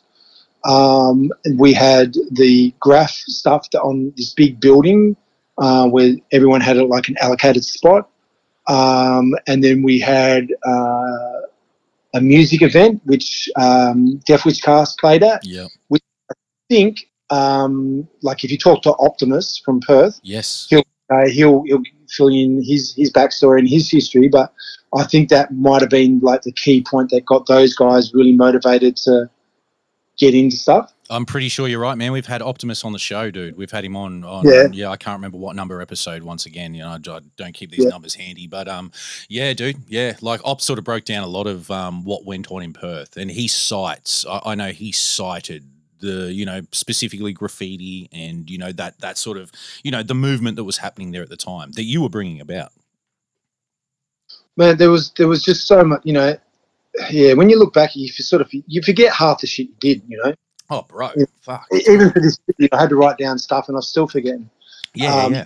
But that's what I tell people, man. We're going back 3.5 decades in some cases, just to talk about, I mean, this hieroglyphics. I mean, 95. 95 for a lot of us still feels like it was, 10 years ago, but 95's now fucking 27 years ago? It's just like, shit. Our children could be having children. Yeah, dude. Straight up. It's unbelievable. Well, Granddad, what was hieroglyphics like? Yeah. We bombed everything. Yeah. So the great thing about hieroglyphics, obviously, again, like all the writers were together, but unlike the very first event where writers would turn up and paint over 2 days, this was a week-long festival. And the writers were all staying in the same hotel. We booked hotel for everybody. Yeah. We put all in the same hotel. And it was a really hot summer, and we got as many people here before New Year's Eve because it kicked off on the 2nd of January. And we got everyone here straight after Christmas. People were flying in, checking into the hotel. So basically, everybody got to spend New Year's Eve here in Perth, 94, 95 New Year's Eve, where, it just went off. We went through all the clubs in the city. Dudes were breaking at 6 o'clock in the morning in Northbridge where all the clubs are and stuff like that. It was just like this huge upsurge of information, connection, communication, exchanging of ideas, whether it was through the music, whether it was through the art, whether it was through the b-boying, whatever, however. It was just, and we didn't just like get together for one night. We had we had barbecues every night. We had spots where people could just go practice and paint if they wanted to. It was so hot in Perth that everyone stopped painting at about 11 o'clock in the morning. Fuck. And then the 12-seater bus we'd have 2 of them. They'd rock up. People jump on the bus, take them down to the beach because Perth's got really nice beaches. Take dudes down the beach for swimming. So you got all these hip hop dudes and riders swimming. the Perth highlight beaches. Bring them all back to the wall about 2:30. Bang, everyone's painting again. Then bang, there's a barbecue that night. Everyone's in the pool, and it went on for a week where there was this massive exchange. And the hotel was right like less than 100 meters from where everyone was painting. And then we had the jam, which I think was called Manifestation of Fatness. I think it was called. Okay. But Steve organised that. Steve Cross organised that, and he got Death Wish Cast for the main act, but we had other people out there, and we were so tired and so buggered and so exhausted, but we were so ecstatic. It was just like, man, this is just like the best thing. And it was our time. It was our time, our place, everybody was just full on. And I remember Mode, like one of the comments he made at the time. So he's obviously, he's European writer, quite, well known over there, quite, dudes would jock him almost. Yeah. And he came to Perth and dudes would rock up to him and go, "What do you write, mate?" and he'd be like, "Oh, I write Mode too." And they're like, "Oh yeah, where you from?" Fuck. And he'd go, "Oh, I'm from Europe." And he'd go, and the dudes here would be like, "Cool. No worries, see you around, man." Yeah. But he said, like, in Europe, dudes would be like, jocking him a bit. But he said Aussie dudes were like, you're just one of the fellas. Yeah. You're just one of the boys. Yeah. Do you want to chill out? Do you want to hang? Do you want to, I'll sign your book, you sign my book. Yeah, cool, man. Oh, you can paint pretty well. Yeah, you should. Yeah, you're not bad, mate. So his view on Australian riders at the time was just like, just chill. Everyone's chill. And he was supposed to only stay for like 2 weeks, I think, and he ended up extending his ticket quite a fair bit. Yeah, wow. Which ended up, he did a lot of pieces in Perth. Yes. And he didn't go to the East. I'm not sure why, but I think he was just happy, just, the relaxed atmosphere and the laid back atmosphere of Perth and the riders here. And yeah, just comfortable. Yeah. And so, it sounds like, and not to interrupt you, but it sounds like you made everyone comfortable. Like you put people up, you made this something that probably hadn't existed prior. You're not like just, you don't just have fucking 10 dudes congregating on Perth and they're sleeping on floors here, there, and everywhere. You're actually organising something, man. You're putting on this actual factual event. Well, that's what I would see happening overseas, and I thought we need to sort of somehow replicate this and treat the artists as artists, not just like, a bunch of thugs going around and just spraying on stuff. Yeah. Like, guys actually had, something to contribute. Yeah, 100%. And it's funny, like I've actually collected canvases from different writers that have come to Perth for years. And I've sort of realised now I've got like quite a deep collection of overseas artists. And some pretty well-known ones, like just their canvases. And thought, fuck, I could actually do a show just on like the collection that I have. That's sick. But all those canvases were done like in the backyard. Dudes would come and go, and I'd be like, "Hey, dude, do you want to rock a canvas?" Mm. And they'd be like, "Yeah, right, yeah. no worries." Yeah, and they're still there, and I still got them and stuff like that. And now these dudes are sort of like, if I dare say it, like almost superpowers within the certainly art world. Certainly. Dude, I mean, just, you were saying just before you have video footage of that aerosol comp, or aerosol, like however the fuck it's pronounced, the aerosol comp. I mean, that's got to be, that's gold with, just in itself, man. If you still have video footage of that, I can't imagine much beyond the photos exist of that, dude. No, because there was crowds and crowds of people every day. Yeah. Well, not 2 days, so I say every day. I should, YouTube that kind of stuff. Oh, bro, digitize it somehow. Yeah. And put it out there, because it's no good getting lost in, my back room. Yes. And be seen again, because like there's an MC over here called Hunter.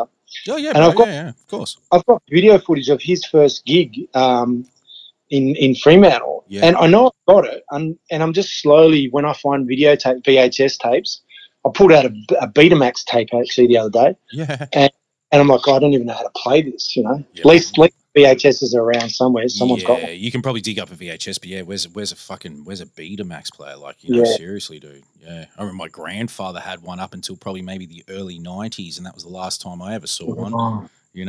But apparently they still store, like, I know up here in Queensland I had a good mate that worked for Channel 7 and all that. A lot of old stuff is still stored on beta tape because of the quality.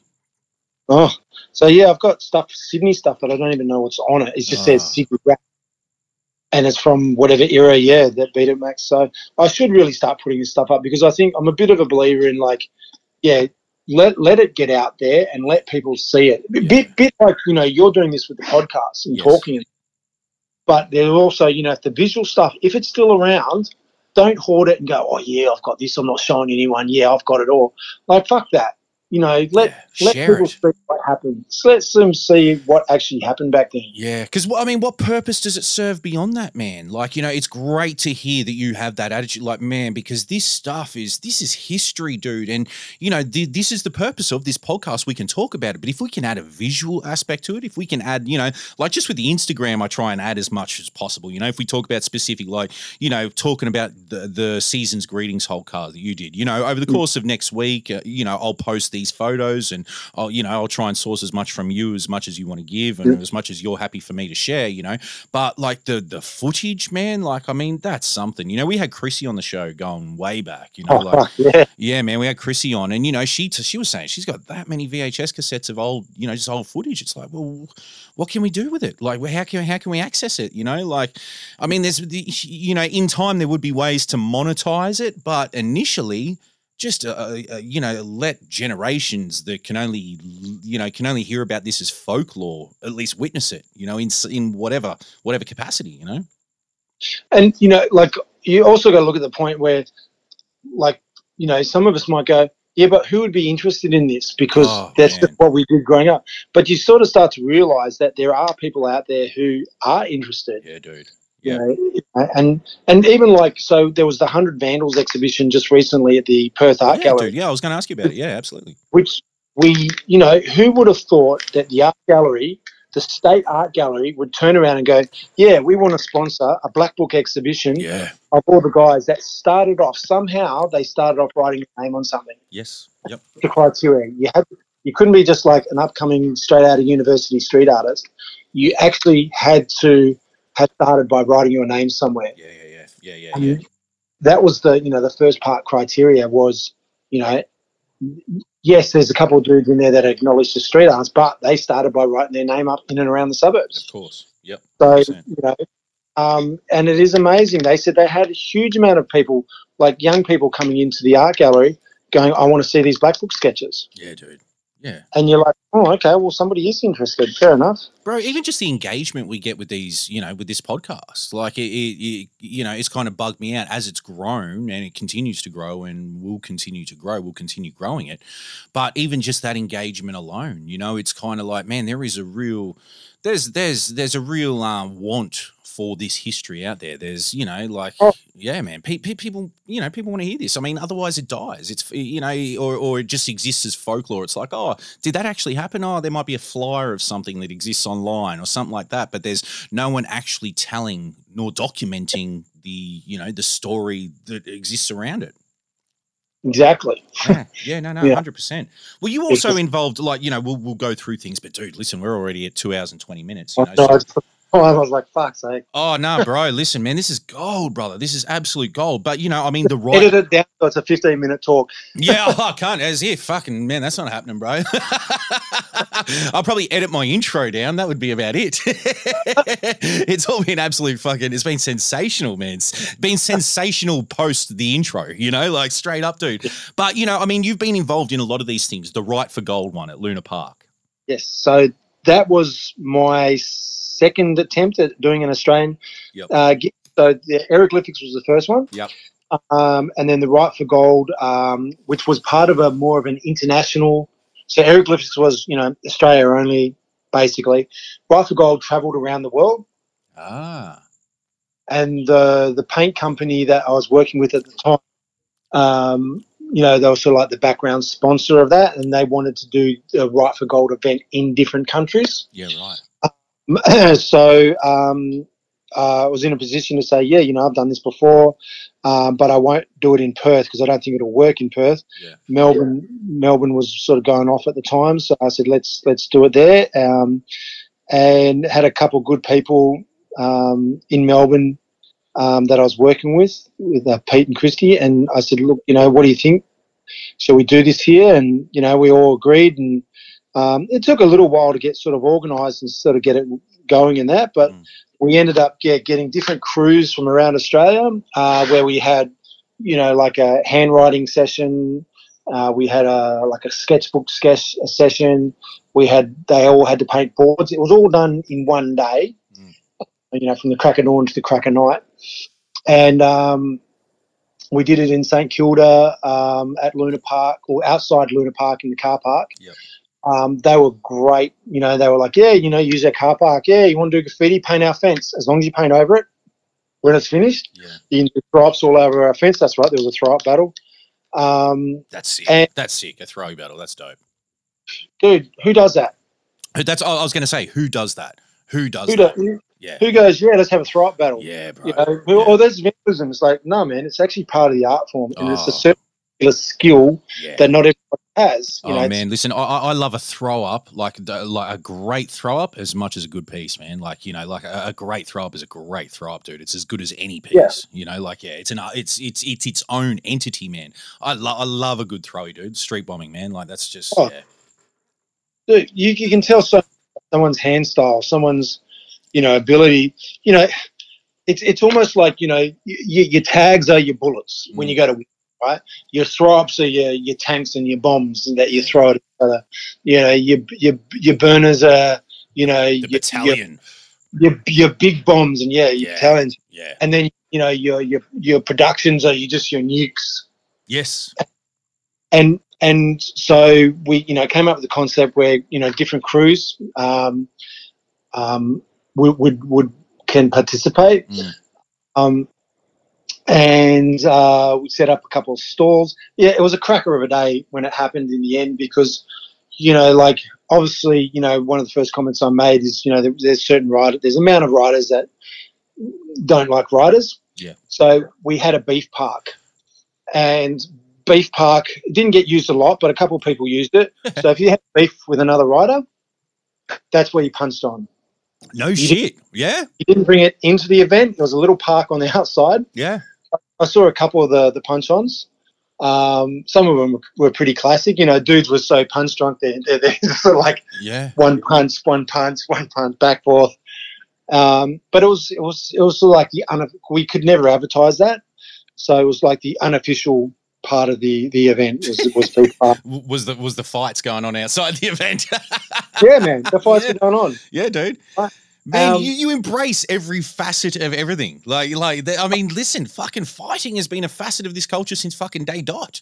You know, like it is a chest beating macho thing. You know, for as much as people want to cancel out that, you know, that kind of element these days, you know, where, you know, we don't want to, you know, everybody gets along. We're all amazing. We're all awesome. Bro, that wasn't the case, man. You know, like that was the furthest thing from the fucking case, you know, and you had to fucking, dude, you had to hold your own. That's what it was for, you know, for specific groups, not for everyone. Like that wasn't everyone's forte, man. Don't get it twisted. But, you know, for what it was, man, in that era, to survive that era, you had to handle your own, man.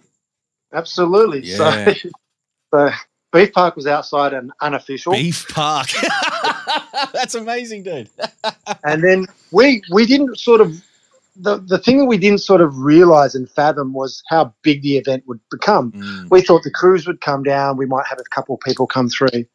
So we thought 2 security guards should sort of comprise the whole thing. Yeah, right. That should be enough, shouldn't it? 2 security guards? Yeah, why not? We had thousands and thousands of people come for the event, and the security guards even said to us, like, what the fuck? Yeah, yeah. And we're like, oh, dudes, just do the best you can. Yeah. We had to have something. And I do remember, like, there was some dude came down and he dissed some guy. There was a rider there in a wheelchair, and this young kid was getting all smart-assy on him. And I remember walking up, and so the smart-ass kid was dissing. The guy in the wheelchair is just going, mate, you shouldn't be talking shit, you know. You never know what's going to happen to you, mate. And the guy in the wheelchair, all his mates were surrounding the kid that was dissing, and the kid who was dissing didn't realise that. Oh, wow.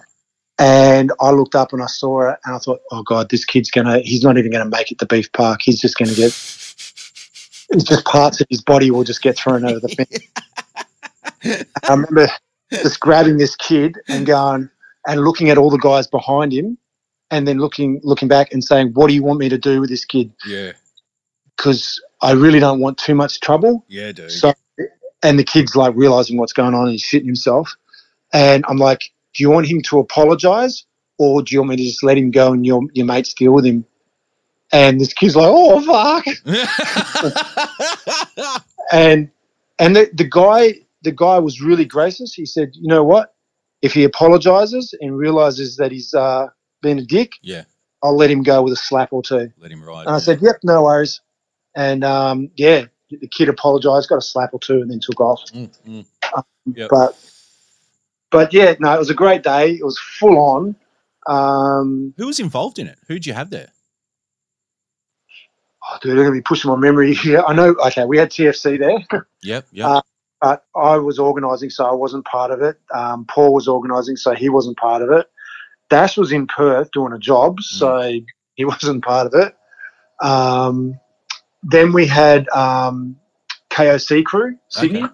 Yep. We had DTS from Brisbane. Yep. Fuck, man, I'm going to be pushing my brain here. I'd have to look at the lineup. Yeah. But definitely. Oh man, sorry. No, that's all good, bro. No. I mean, listen, you can't remember every detail of everything. Like, look at what you've done, dude. Look at what you've done. I mean, we're sitting here at 2.5 hours. I have that much more I want to ask you about, dude. Like, we've skirted over Bits and Pieces, like Bits and Pieces magazine. Yeah, there was mad crews there, and it's funny. I've still got all the artwork. Oh, true. Yeah, still on board, still stacked at the warehouse. You're joking. Yeah, man, I still got it all. Bro, wow. Wow. But there was heaps of crews. It was just mad vibes. Yeah. Really good. And then there was a jam that night, but unfortunately I didn't make it because I was still packing up all the stuff. But dude, you're fuck, you're half event coordinator, bro. Like, quite seriously. Like beyond the like, we often talk to. We talk to people that created something here, and it takes a degree of entrepreneurialism, let's say. Like it takes and foresight. Even if you don't realize it in the moment, there was a degree of foresight in just you bringing that pain here, or you taking it upon yourself, showing that initiative to create this event to bring everyone to. Like it's a fucking amazing achievement within itself, like just from your own, like just your own standpoint, dude. Well, I suppose when you're passionate about anything and you want to promote it, and you mentioned it before, there's a lot of ego in this industry. But at the same time, you need a certain amount of people who go a little bit beyond that and want to promote the art form for what it is. Yeah. And I always liked the idea of, the events that I saw overseas that I went to. And I thought, well, the only way it's going to get done is if I do it. That's right. Right. And I do get people nowadays, you should do another one, but man, they're too much work. Yeah, dude. They really are so much work. Yeah. But it's like you said, it takes someone to do it, man. You got to do it. You just got to get up and do it. You make it happen. And, there's lots of younger fellas that are super energetic and stuff like that. So there's lots of room for people to still do those things. Yeah. That hasn't been done yet, but, someone's going to step up. Oh, of course, man. And, and we're seeing, like, what you did was the infancy, or, would we even say the infancy? It was the dawn of what you see today. Like here in Brisbane today, we have, I think, what is it called? The B&E Street Festival. Like there's something in Brisbane. And then there's one in Toowoomba now, which is fucking. Oh, Street Art Festival. Yeah, Street Art Festival. Like these are going on nationwide now. Like these things where, they set up a week of, alleyways and boards and, bits and pieces all over the city where you can visit. It's now almost like a touristy thing. It is, yeah. And you were doing this thing when it was still being targeted by police, when they were still, putting us in jail, yeah. Yeah, bro. Yeah, 100%. All day. Yeah. And it was pretty cheeky to do an event like that in Melbourne you've got opposition forces. Yeah. Want to lock people up and stuff. Yeah. And I do remember the cops came down, but I think they just went too big a crowd. When what are they going to do? Yeah. What are they going to do? Yeah, absolutely. Yeah. I mean, think about that aerosol comp. Like in '92, that fucking graffiti task force, that fucking transit squad, they were still. I mean, they were in full effect in '92. And yes. You have a congregation of some of the greatest writers this country's ever produced, all congregating in one fucking spot. Like it's.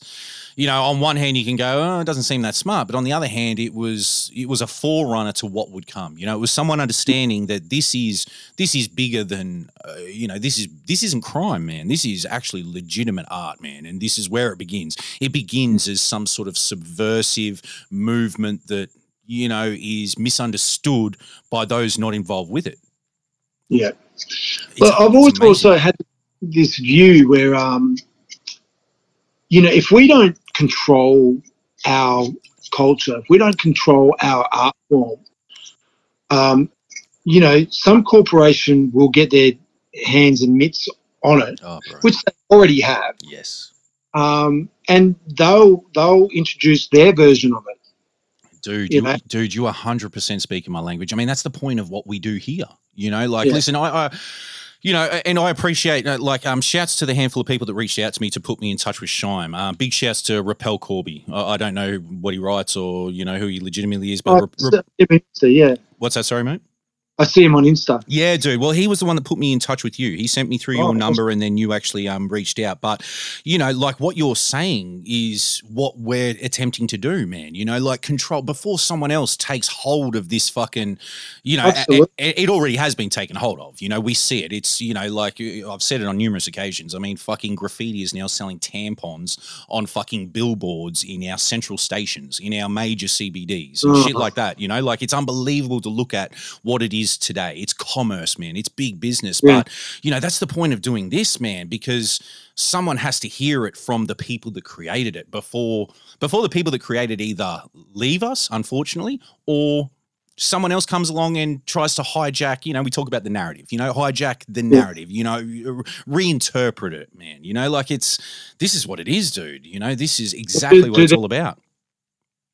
Yeah. The number of people I've met more recently in years where they're trying to tell me, you know, about street art and about, you know, the art form and that. And I'm just like looking at them blank in the face going, do you understand what you're talking about? And they're like, oh, no, it's amazing. And I've always loved it. And I said, what about the letters? Yeah, yeah. And they're like, oh, I don't really love that so much. I'm like, yeah, but you got to understand, people have been painting portraits and landscapes for hundreds and thousands of years. Lettering is actually the thing that's different and unique. You know, every artist throughout art history has done a painting, a portrait or a landscape and signed their name in the bottom corner. Yeah. Writers have taken that bottom corner and blown it up. And the landscape has become the background. Dude, what a way, dude. That's incredible. Yeah, absolutely. The portrait has become the little side character. And the name has become the meaning, and yet you still are fooled into believing that, oh, no, but, you know, I really love the characters and I really love the landscapes. I love the realism behind the word, you know, dude, the way it gets interpreted and then psychoanalyzed these days. But then beyond that, it's the perseverance of someone such as yourself, of the people that we talk to, like the decades that people put into this that led it to be what it is, where it can now be psychoanalyzed, where it can now be that beautiful, you know, that beautiful picture like, you know, that photographic like image on a wall, you know, like, but it started with that letter structure. It started with, as you just said, that little signature in the bottom corner being blown up and the train line becoming the landscape. Oh, what an amazing way to put that shit, man. That's incredible. And you know, when you think about this art form, like, okay, if we want to get busting into like art history side of things, which, like I said, I failed in high school, but loved when I actually got to Europe. Yeah. You got people like the Impression, like you had art, basically all art was painted indoors, right? And sometimes they paint a landscape when they're looking out the window. When the Impressionists came along, they took their canvases outside and painted outside, and dudes were like, what are you doing? Come on, no one does that. Yep. You know, and then when I look at, but the canvases still went back inside into galleries, and the galleries controlled who you saw, what you saw. There's so many artists in history that have gone by the wayside, and we've never heard of them because the galleries decided that, you know, that we weren't going to promote, you know, Jonathan because he was, you know, he gave problems to the curator of the gallery, so we're not him, but we'll promote, you know, Tony because he, you know, he's mates with the gallery owner, however it worked, right? Yep. And then writers came along, and not only did they take their work outside, but they left their work outside, and the outside became the gallery. So you didn't have to. The galleries lost control over the art form. Yeah. Now, as times progressed, and more artwork appears outdoors, you know, the galleries have sort of lost a little bit of footing. Because why the fuck go to a gallery when I can sit on a train, you know, going to the work in the morning and bang, I can see like half a dozen new pieces. Yeah, certainly. And go, damn, you know, there's the art form. Art form's coming to me. Yeah. But that's not with art nowadays, so much. The internet, the world has changed so much. You don't even have to go out and prepare a meal anymore. You just press your phone and somehow it appears. Yeah, it fucking appears at your doorstep, man. You go into an app and it shows up at your door. That's exactly it. But dude, listen, we're over 2.5 hours now. I mean, like, I got to start wrapping up. We've broached. I mean, there's still so much I want to talk to you about, dude. I reckon we probably got to do a part 2. But one of the important parts that we have touched on throughout this, but one of the things you are credited for and deserve the credit for is importing European paint. And you did that from the late 90s, and you gave this country the Beltons, the Rels, the Moltos. Let's go through the brands. Were you involved with Montana at a point? So Spanish Montana. Before it was 94, and it was Montana. I remember we talked roughly quickly about the price of the exchange rate. That's right. Yeah. Oh, please explain to people that the exchange rate, when you were bringing these cans in, the exchange rate, it was like 46 cents to the US dollar. Yeah. So Rust-Oleum became very expensive overnight to import. Yep. And so I had to start looking around. What currency is good? And I can't remember if we were still trading in Deutschmarks then. I think we might have been. Yeah. But I remember looking at it going, well, maybe we should look at the European paints because, one, there's a lot more colours and stuff like that. And like I said, I teamed up with a guy who was importing rail parts anyway. So he actually gave me a lot of knowledge and stuff on how to do importation of stuff. So it took a couple of goes, but I eventually got onto Belton and, through the help of Lumet with translating and stuff like that. Yeah. And we bought our first shipment of Belton cans out, a couple of pallets, and they disappeared within the week. Bang. And that was just in Perth. Yeah. Dudes were so hungry for, like, all these different colours. And then straight after that, we're like, yeah, we're onto something here. So we started bringing in containers, not even thinking about for the eastern states. And then there was a shop in Sydney called Paddington Mitre 10. Okay. And somehow they got onto us quite early. And he bought shitloads of Beltons off us as well. So, the Sydney scene got hooked up pretty fast, and then the Melbourne scene got hooked up pretty fast. And we started selling the European paints all around the country really, really fast because there wasn't, the choice went from maybe 100 colours to hundreds of colours. Yeah. I think at one stage when we were fully up and going, we were up to, we're over 1,000 colours. Wow. We did the Belton Rouse, which is all the Quasney products, and then we did the Spanish Montana products. And so we did them early on. And, of course, things change, people change. Some years the paint companies in Europe decided to do different things, try different people out, and then they came back to us and then, a couple of other people got involved in importing as well. Yep. And then you had the guys up in Brisbane who, started doing their own thing. Ironlac.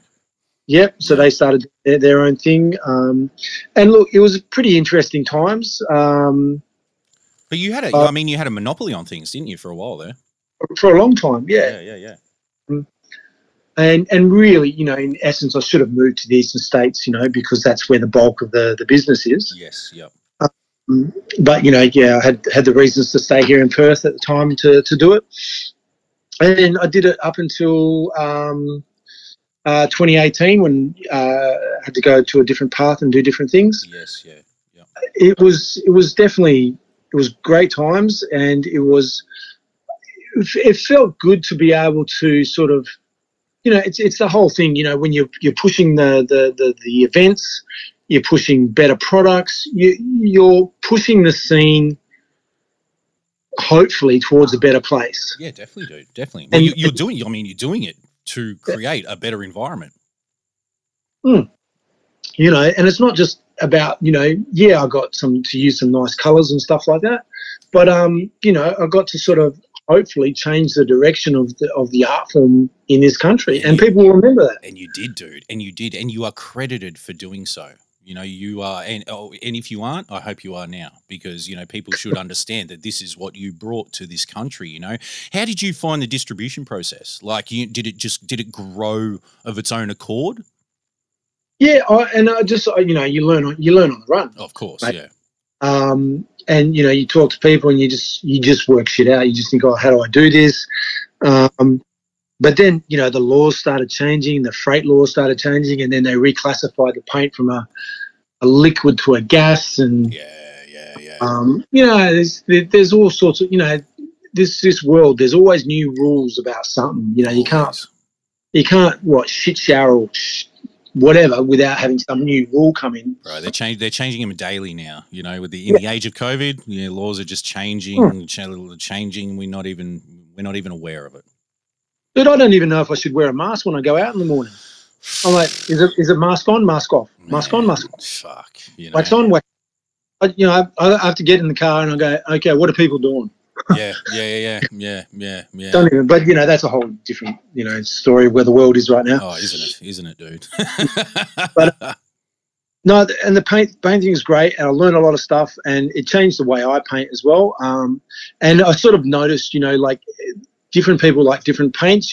Some people like I'm a bit more of a translucent painter, I suppose, where I like to layer the paint layers.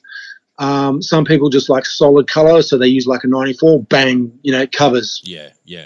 Bang, do a fade. Whereas I like the more subtleness of colors, and you learn that from people. Everyone paints differently. Everyone has their sort of own way of doing things and own way of flicking things. But it's just. But you largely gave the country that option. That option to have options. Because prior. We've already spoken. We've spoken at length. How do I put this? What were you not what were you importing, but at its peak, how many cans at a time were you bringing in? I think we'd always have to go for 40-foot containers. Yeah. With no pallets, because a pallet is a certain height. Yeah. And if you don't have pallets, then you can actually fit another box in above it. Ah, yeah, right. When you fit another box in, so you pay the same price for a container. You pay, I can't remember what they were, X amount of thousands of dollars per container. Yeah. If you can pump in another 2,000 to 4,000 cans for the same, and all it means is you've got to hand unload that stuff instead of using a pallet. Yeah. You do it, man. You buy it, you're paying for that container, whether you've got one can in there or I think, 50, what were they, 56,000 cans or something. Jesus, yeah. Yeah. Pump out, a few of them a year. So you're bringing in 56,000 cans at a time, roughly? Or per container, yeah. And we do a couple. We do a number of containers per year. Yeah. And the stuff, but the other thing you also had to do is colours would go through seasons, and you'd have to watch the European season and time it, because also the paints were made differently in the different seasons, winter to summer. Yeah. And, one year we got stuck with all these pinks and reds and stuff like that because nobody wanted it. That wasn't the sort of flavour of the month. And we're like, oh, fuck, we called that wrong. Yeah. But there's certain colours, we could have just brought in chrome and black and done well with that. Oh, dude, I was going to say, I worked in a graph store here in Brisbane, Crush City, and any time blacks, black, white, boom, out the door. Techies, like when the techie got, when the translucent black got introduced via iron lac, oh man, those things would walk out. Dudes would come in, buy boxes of them at a time. You just got the pallets sitting out the back. We're loading the racks. We're bringing them in. Man, they're walking out the front door at the same time, straight up. What would always make me laugh is, so some of the Beltons are a bit translucent in their coverage, but I like that. I can use translucent yellows or reds or the greens, right? Yep. And I think, I can layer this color up. I can put, I can put a blue down and then go over it with a translucent, more colored green to tint the color. Certainly. And dudes would go, man, this paint's fucked. It's fucking so thin, it's fucking shit. And then at the same time they go, oh, check out these techies. Yeah. How good are they? They're like translucent. Yeah, dude. And you can do heads with them. Yeah. Yeah. I feel like that emoji, you know, with the hand in his fucking head in his head. Yeah, bro. I'm like, are you serious? Because I remember. Sorry. They diss it, but they love it. Ah, dude, yeah, this is the thing. I mean, you can if you're going to spend your time trying to make other people fucking happy, you're just going to be fucking chasing your tail. But I do remember some of the early rail, like, you know, I remember I think it was like a traffic purple or something, whatever that one. There was specific rails, but they were super translucent and they looked runny, you know. But they were fucking, you know, for us they were $13 cans or whatever. You know, you might get a 6-pack for $60 or something like that, or $65, whatever it would, you know, whatever it would equate to. But yeah, dude, yeah, that's it. So yeah, that always amused me and stuff like that. You know, that side of things. Like, okay, so you hate translucents, but you love techies. Yeah, you love the techies. Yeah, you gotta get the fucking techies. But you know, that's what people are like and stuff like that. So yeah, and that's also business, I suppose, isn't it? You know, that's what business is, dude. You know, like it's just it's trial and error and all that sort of shit. But listen, brother, like where should we end this, dude? I mean, this okay, hold on, let me. I mean, what have we skirted over? Bits and Pieces magazine, dude, having a stamp. What's that? Oh, we had the stamps. Did Australia Post? Okay, a couple quick little ones. Did Australia Post stamps in '97? Yes. Pretty cool. I saw that they did release some street art stamps a year or two ago. But yeah, no, got to do some stamps. Haven't even talked about TFC. Dude, this is what man, it was the next thing I was going to say. I've got it written at the top of the page, TFC crew. Like, we haven't even gotten into, you know, this is how broad and how deep your history is in this country. You know, like we haven't even gotten into one of the premier crews that you were involved in. So we got, so 35 years we've been going this year. Man. We hope to bring out the TFC crew book later in the year. We got 16 active dudes. Yep. We cover all sorts of aspects of the art form. Sick. You know, we got Kids Zoom putting light poles through houses and blowing up houses in the States and burning them down. Like cars, we've got panel riders, we've got dudes that are doing like, I don't even know. Like Dash does a lot of, like, he's re-releasing the Celsius album covers for sale. Oh, incredible! Sick. He's going to release. I think he's going to release the Grand Lodge covers again as posters. Yeah, man. I've got one as a poster. I've still got a Grand. I've got a Grand Lodge. Yeah, it's I think what is it, an A4 or something? No. It's A3, A2 or A3. It's amazing, and I've got it signed by Checkers, Dash, and Mortar. You know, yeah. Oh, I love that shit. I've got, you know, when you mentioned Lazy Grey, I've got an album signed by him from way back when. I don't even where. You know, from Lazy Grey. Just like, yeah. I'm like, I can't even remember how I got it. I met the dude or something like that, and I was like, man, I like that stuff because, you know, I want to put them all together in frames and stuff like that. Because for me, that's my, you know, my era, and I love that stuff. Oh, me too. Me too, man. Absolutely. Yeah, and I don't know. We got heaps of dudes just doing different stuff in the crew. You know, we got chicks in our crew. Lady boys. We got Poise and we got Ches out of Sydney. Yep. You know, we've got dudes. It obviously started as a Perth crew. But such an influential crew too, as the years have progressed. You know, TFC. I mean, man, like, you know, as I've stated from the outset, I don't know that much about what was coming out of Perth, but fuck, I know who TFC were, man. Yeah, we've been quite lucky. You know, we're just consistent. Like, you know, just keep doing stuff. Yeah. You know, don't try and be, you know, number one famous Mr., you know, man at the top of the ladder, because there's only one way to go when you're at the top, and that's down. Yeah, true. Exactly. So, you know, and that's our thing. And, you know, and we've always tried to be like, you know, I've never wanted a dated crew. I've never wanted a crew that dudes go, oh, yeah, I remember them from the 80s or the 90s. Nah, I want, like, the relevant crew. Yeah. And that's what we sort of always looked at, is like, you know, especially if we think, you know, it's been a while, let's get a couple of new cats in. And you know, we're not after dudes that do the best stuff. We're not after the dudes that, you know, that everyone goes, oh, they're awesome and they're incredible. We're after the dudes that want to learn, that have got something to offer the older fellas, that are just, you know, they have the same mindset. Yeah. I suppose, as what is the way we think and stuff like that. Yeah. You know, yeah, just dudes that are just like on the same level. Yeah, dude. And hopefully, you know, and of course, like most crews, you know, we've had issues within, and we've had to drop a few people out. Over time. How can you not? I mean, over the course of 3.5 decades, dude, like Jesus Christ, you know, people are going to come and go. Yeah. So, you know, and some of those people do their own thing. Some of them just disappeared altogether.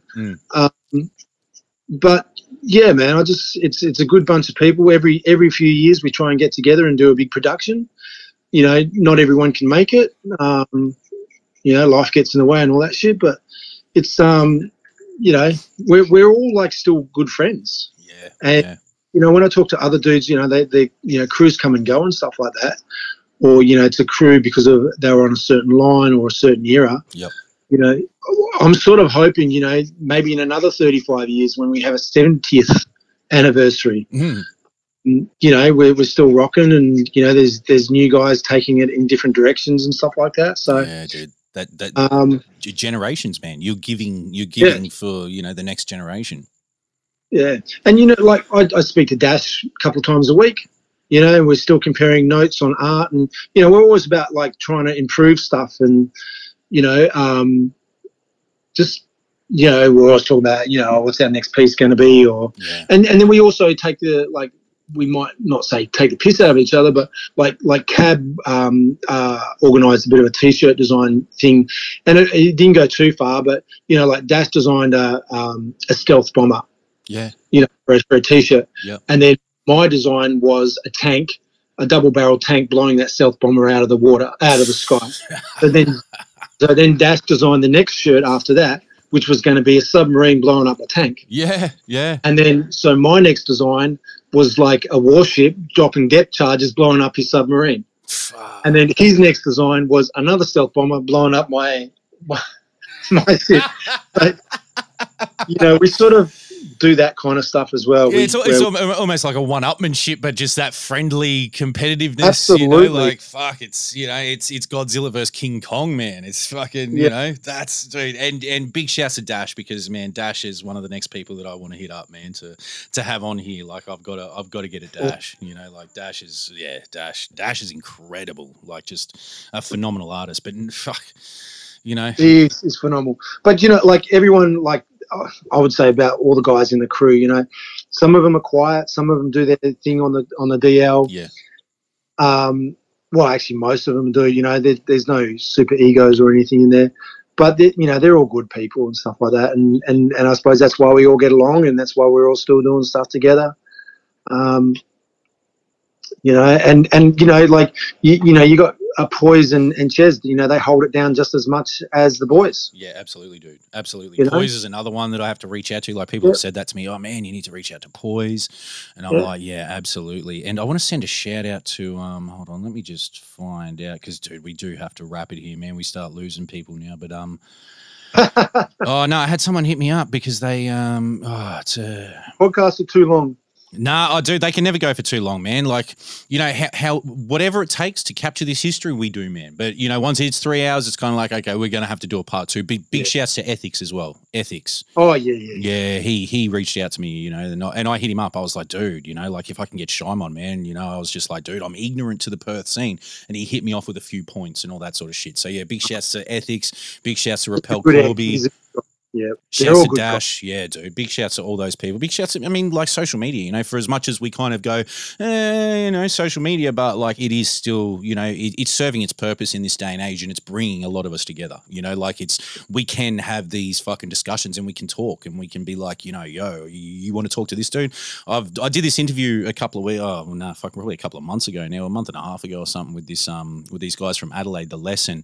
And in the second episode, I said that, man, listen, I want to reach out around the country. I kind of focused on Melbourne. I mean, Melbourne's our New York. How can you go past it? You know, like, even coming from Brisbane, dude, Melbourne is our New York. It's impossible to go past the contributions they made in terms of hip hop, you know, and Sydney as well. But, you know, in that video, I said, man, I want to get Shime, I want to get Dash, and, you know, this is on YouTube. People can go find it. And yeah, in the days following that, I had a few people hit me up, and they're like, bro, man, you want to get a Shime, you want to get a Dash, and I'm like, yeah, man.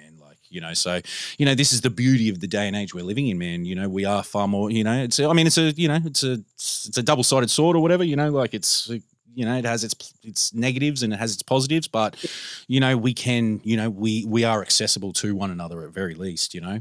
Oh, dude, look, haters make the world go. Yeah, bro, that's what it is, man. That's what it is. You know, you ignore the bullshit and you cut through that to get to the fucking goodness, you know. That's what it is. Yeah. But definitely. listen, bro, man, it's, All right. you know, we're about to go on 3 hours, bro. I cannot, like, seriously, this has just been classic, man. Like, quite seriously, brother. I can't thank you enough. That's all right. Yeah. Dude, is there anything you wanted to leave us with? Like, where are you? Oh, look, you know, there's a few other things, but they'll take, you know, another hour to talk Another about. hour You know, to get through, man. Like I said, I've got notes here, dude. You know, like I've got notes that, you know, like I'm like, oh, we could go into this. And I'm just like, man, listen, we got to wrap it at this point. But listen. we'll leave it. Yeah, you know, I'll get that Aerosol Oz footage to you, and I've got footage of the Melbourne one as well. Oh. Aeroglyphics, I'm not sure.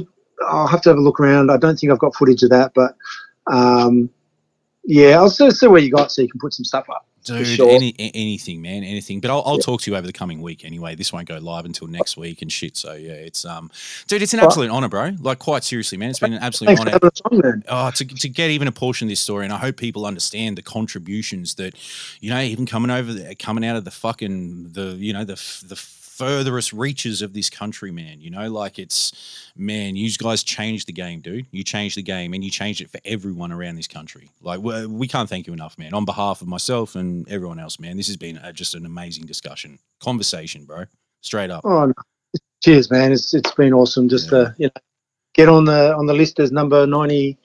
Yeah, you'll be number 92, man. Like, listen, dude, I want to make the march to 100 significant, you know, like, so I'm aiming to make it, you know, significant, you know, contributors to, you know, what we all love, you know, and I hate even saying content, you know, because I think content cheapens this. This is old fashioned conversation, man. And this is in some regards what's missing out there, man, you know, like just that old fashioned conversation, man, and just getting it and getting that history via that conversation. Once again, Shime, bro, Mick, like, can't thank you enough, bro.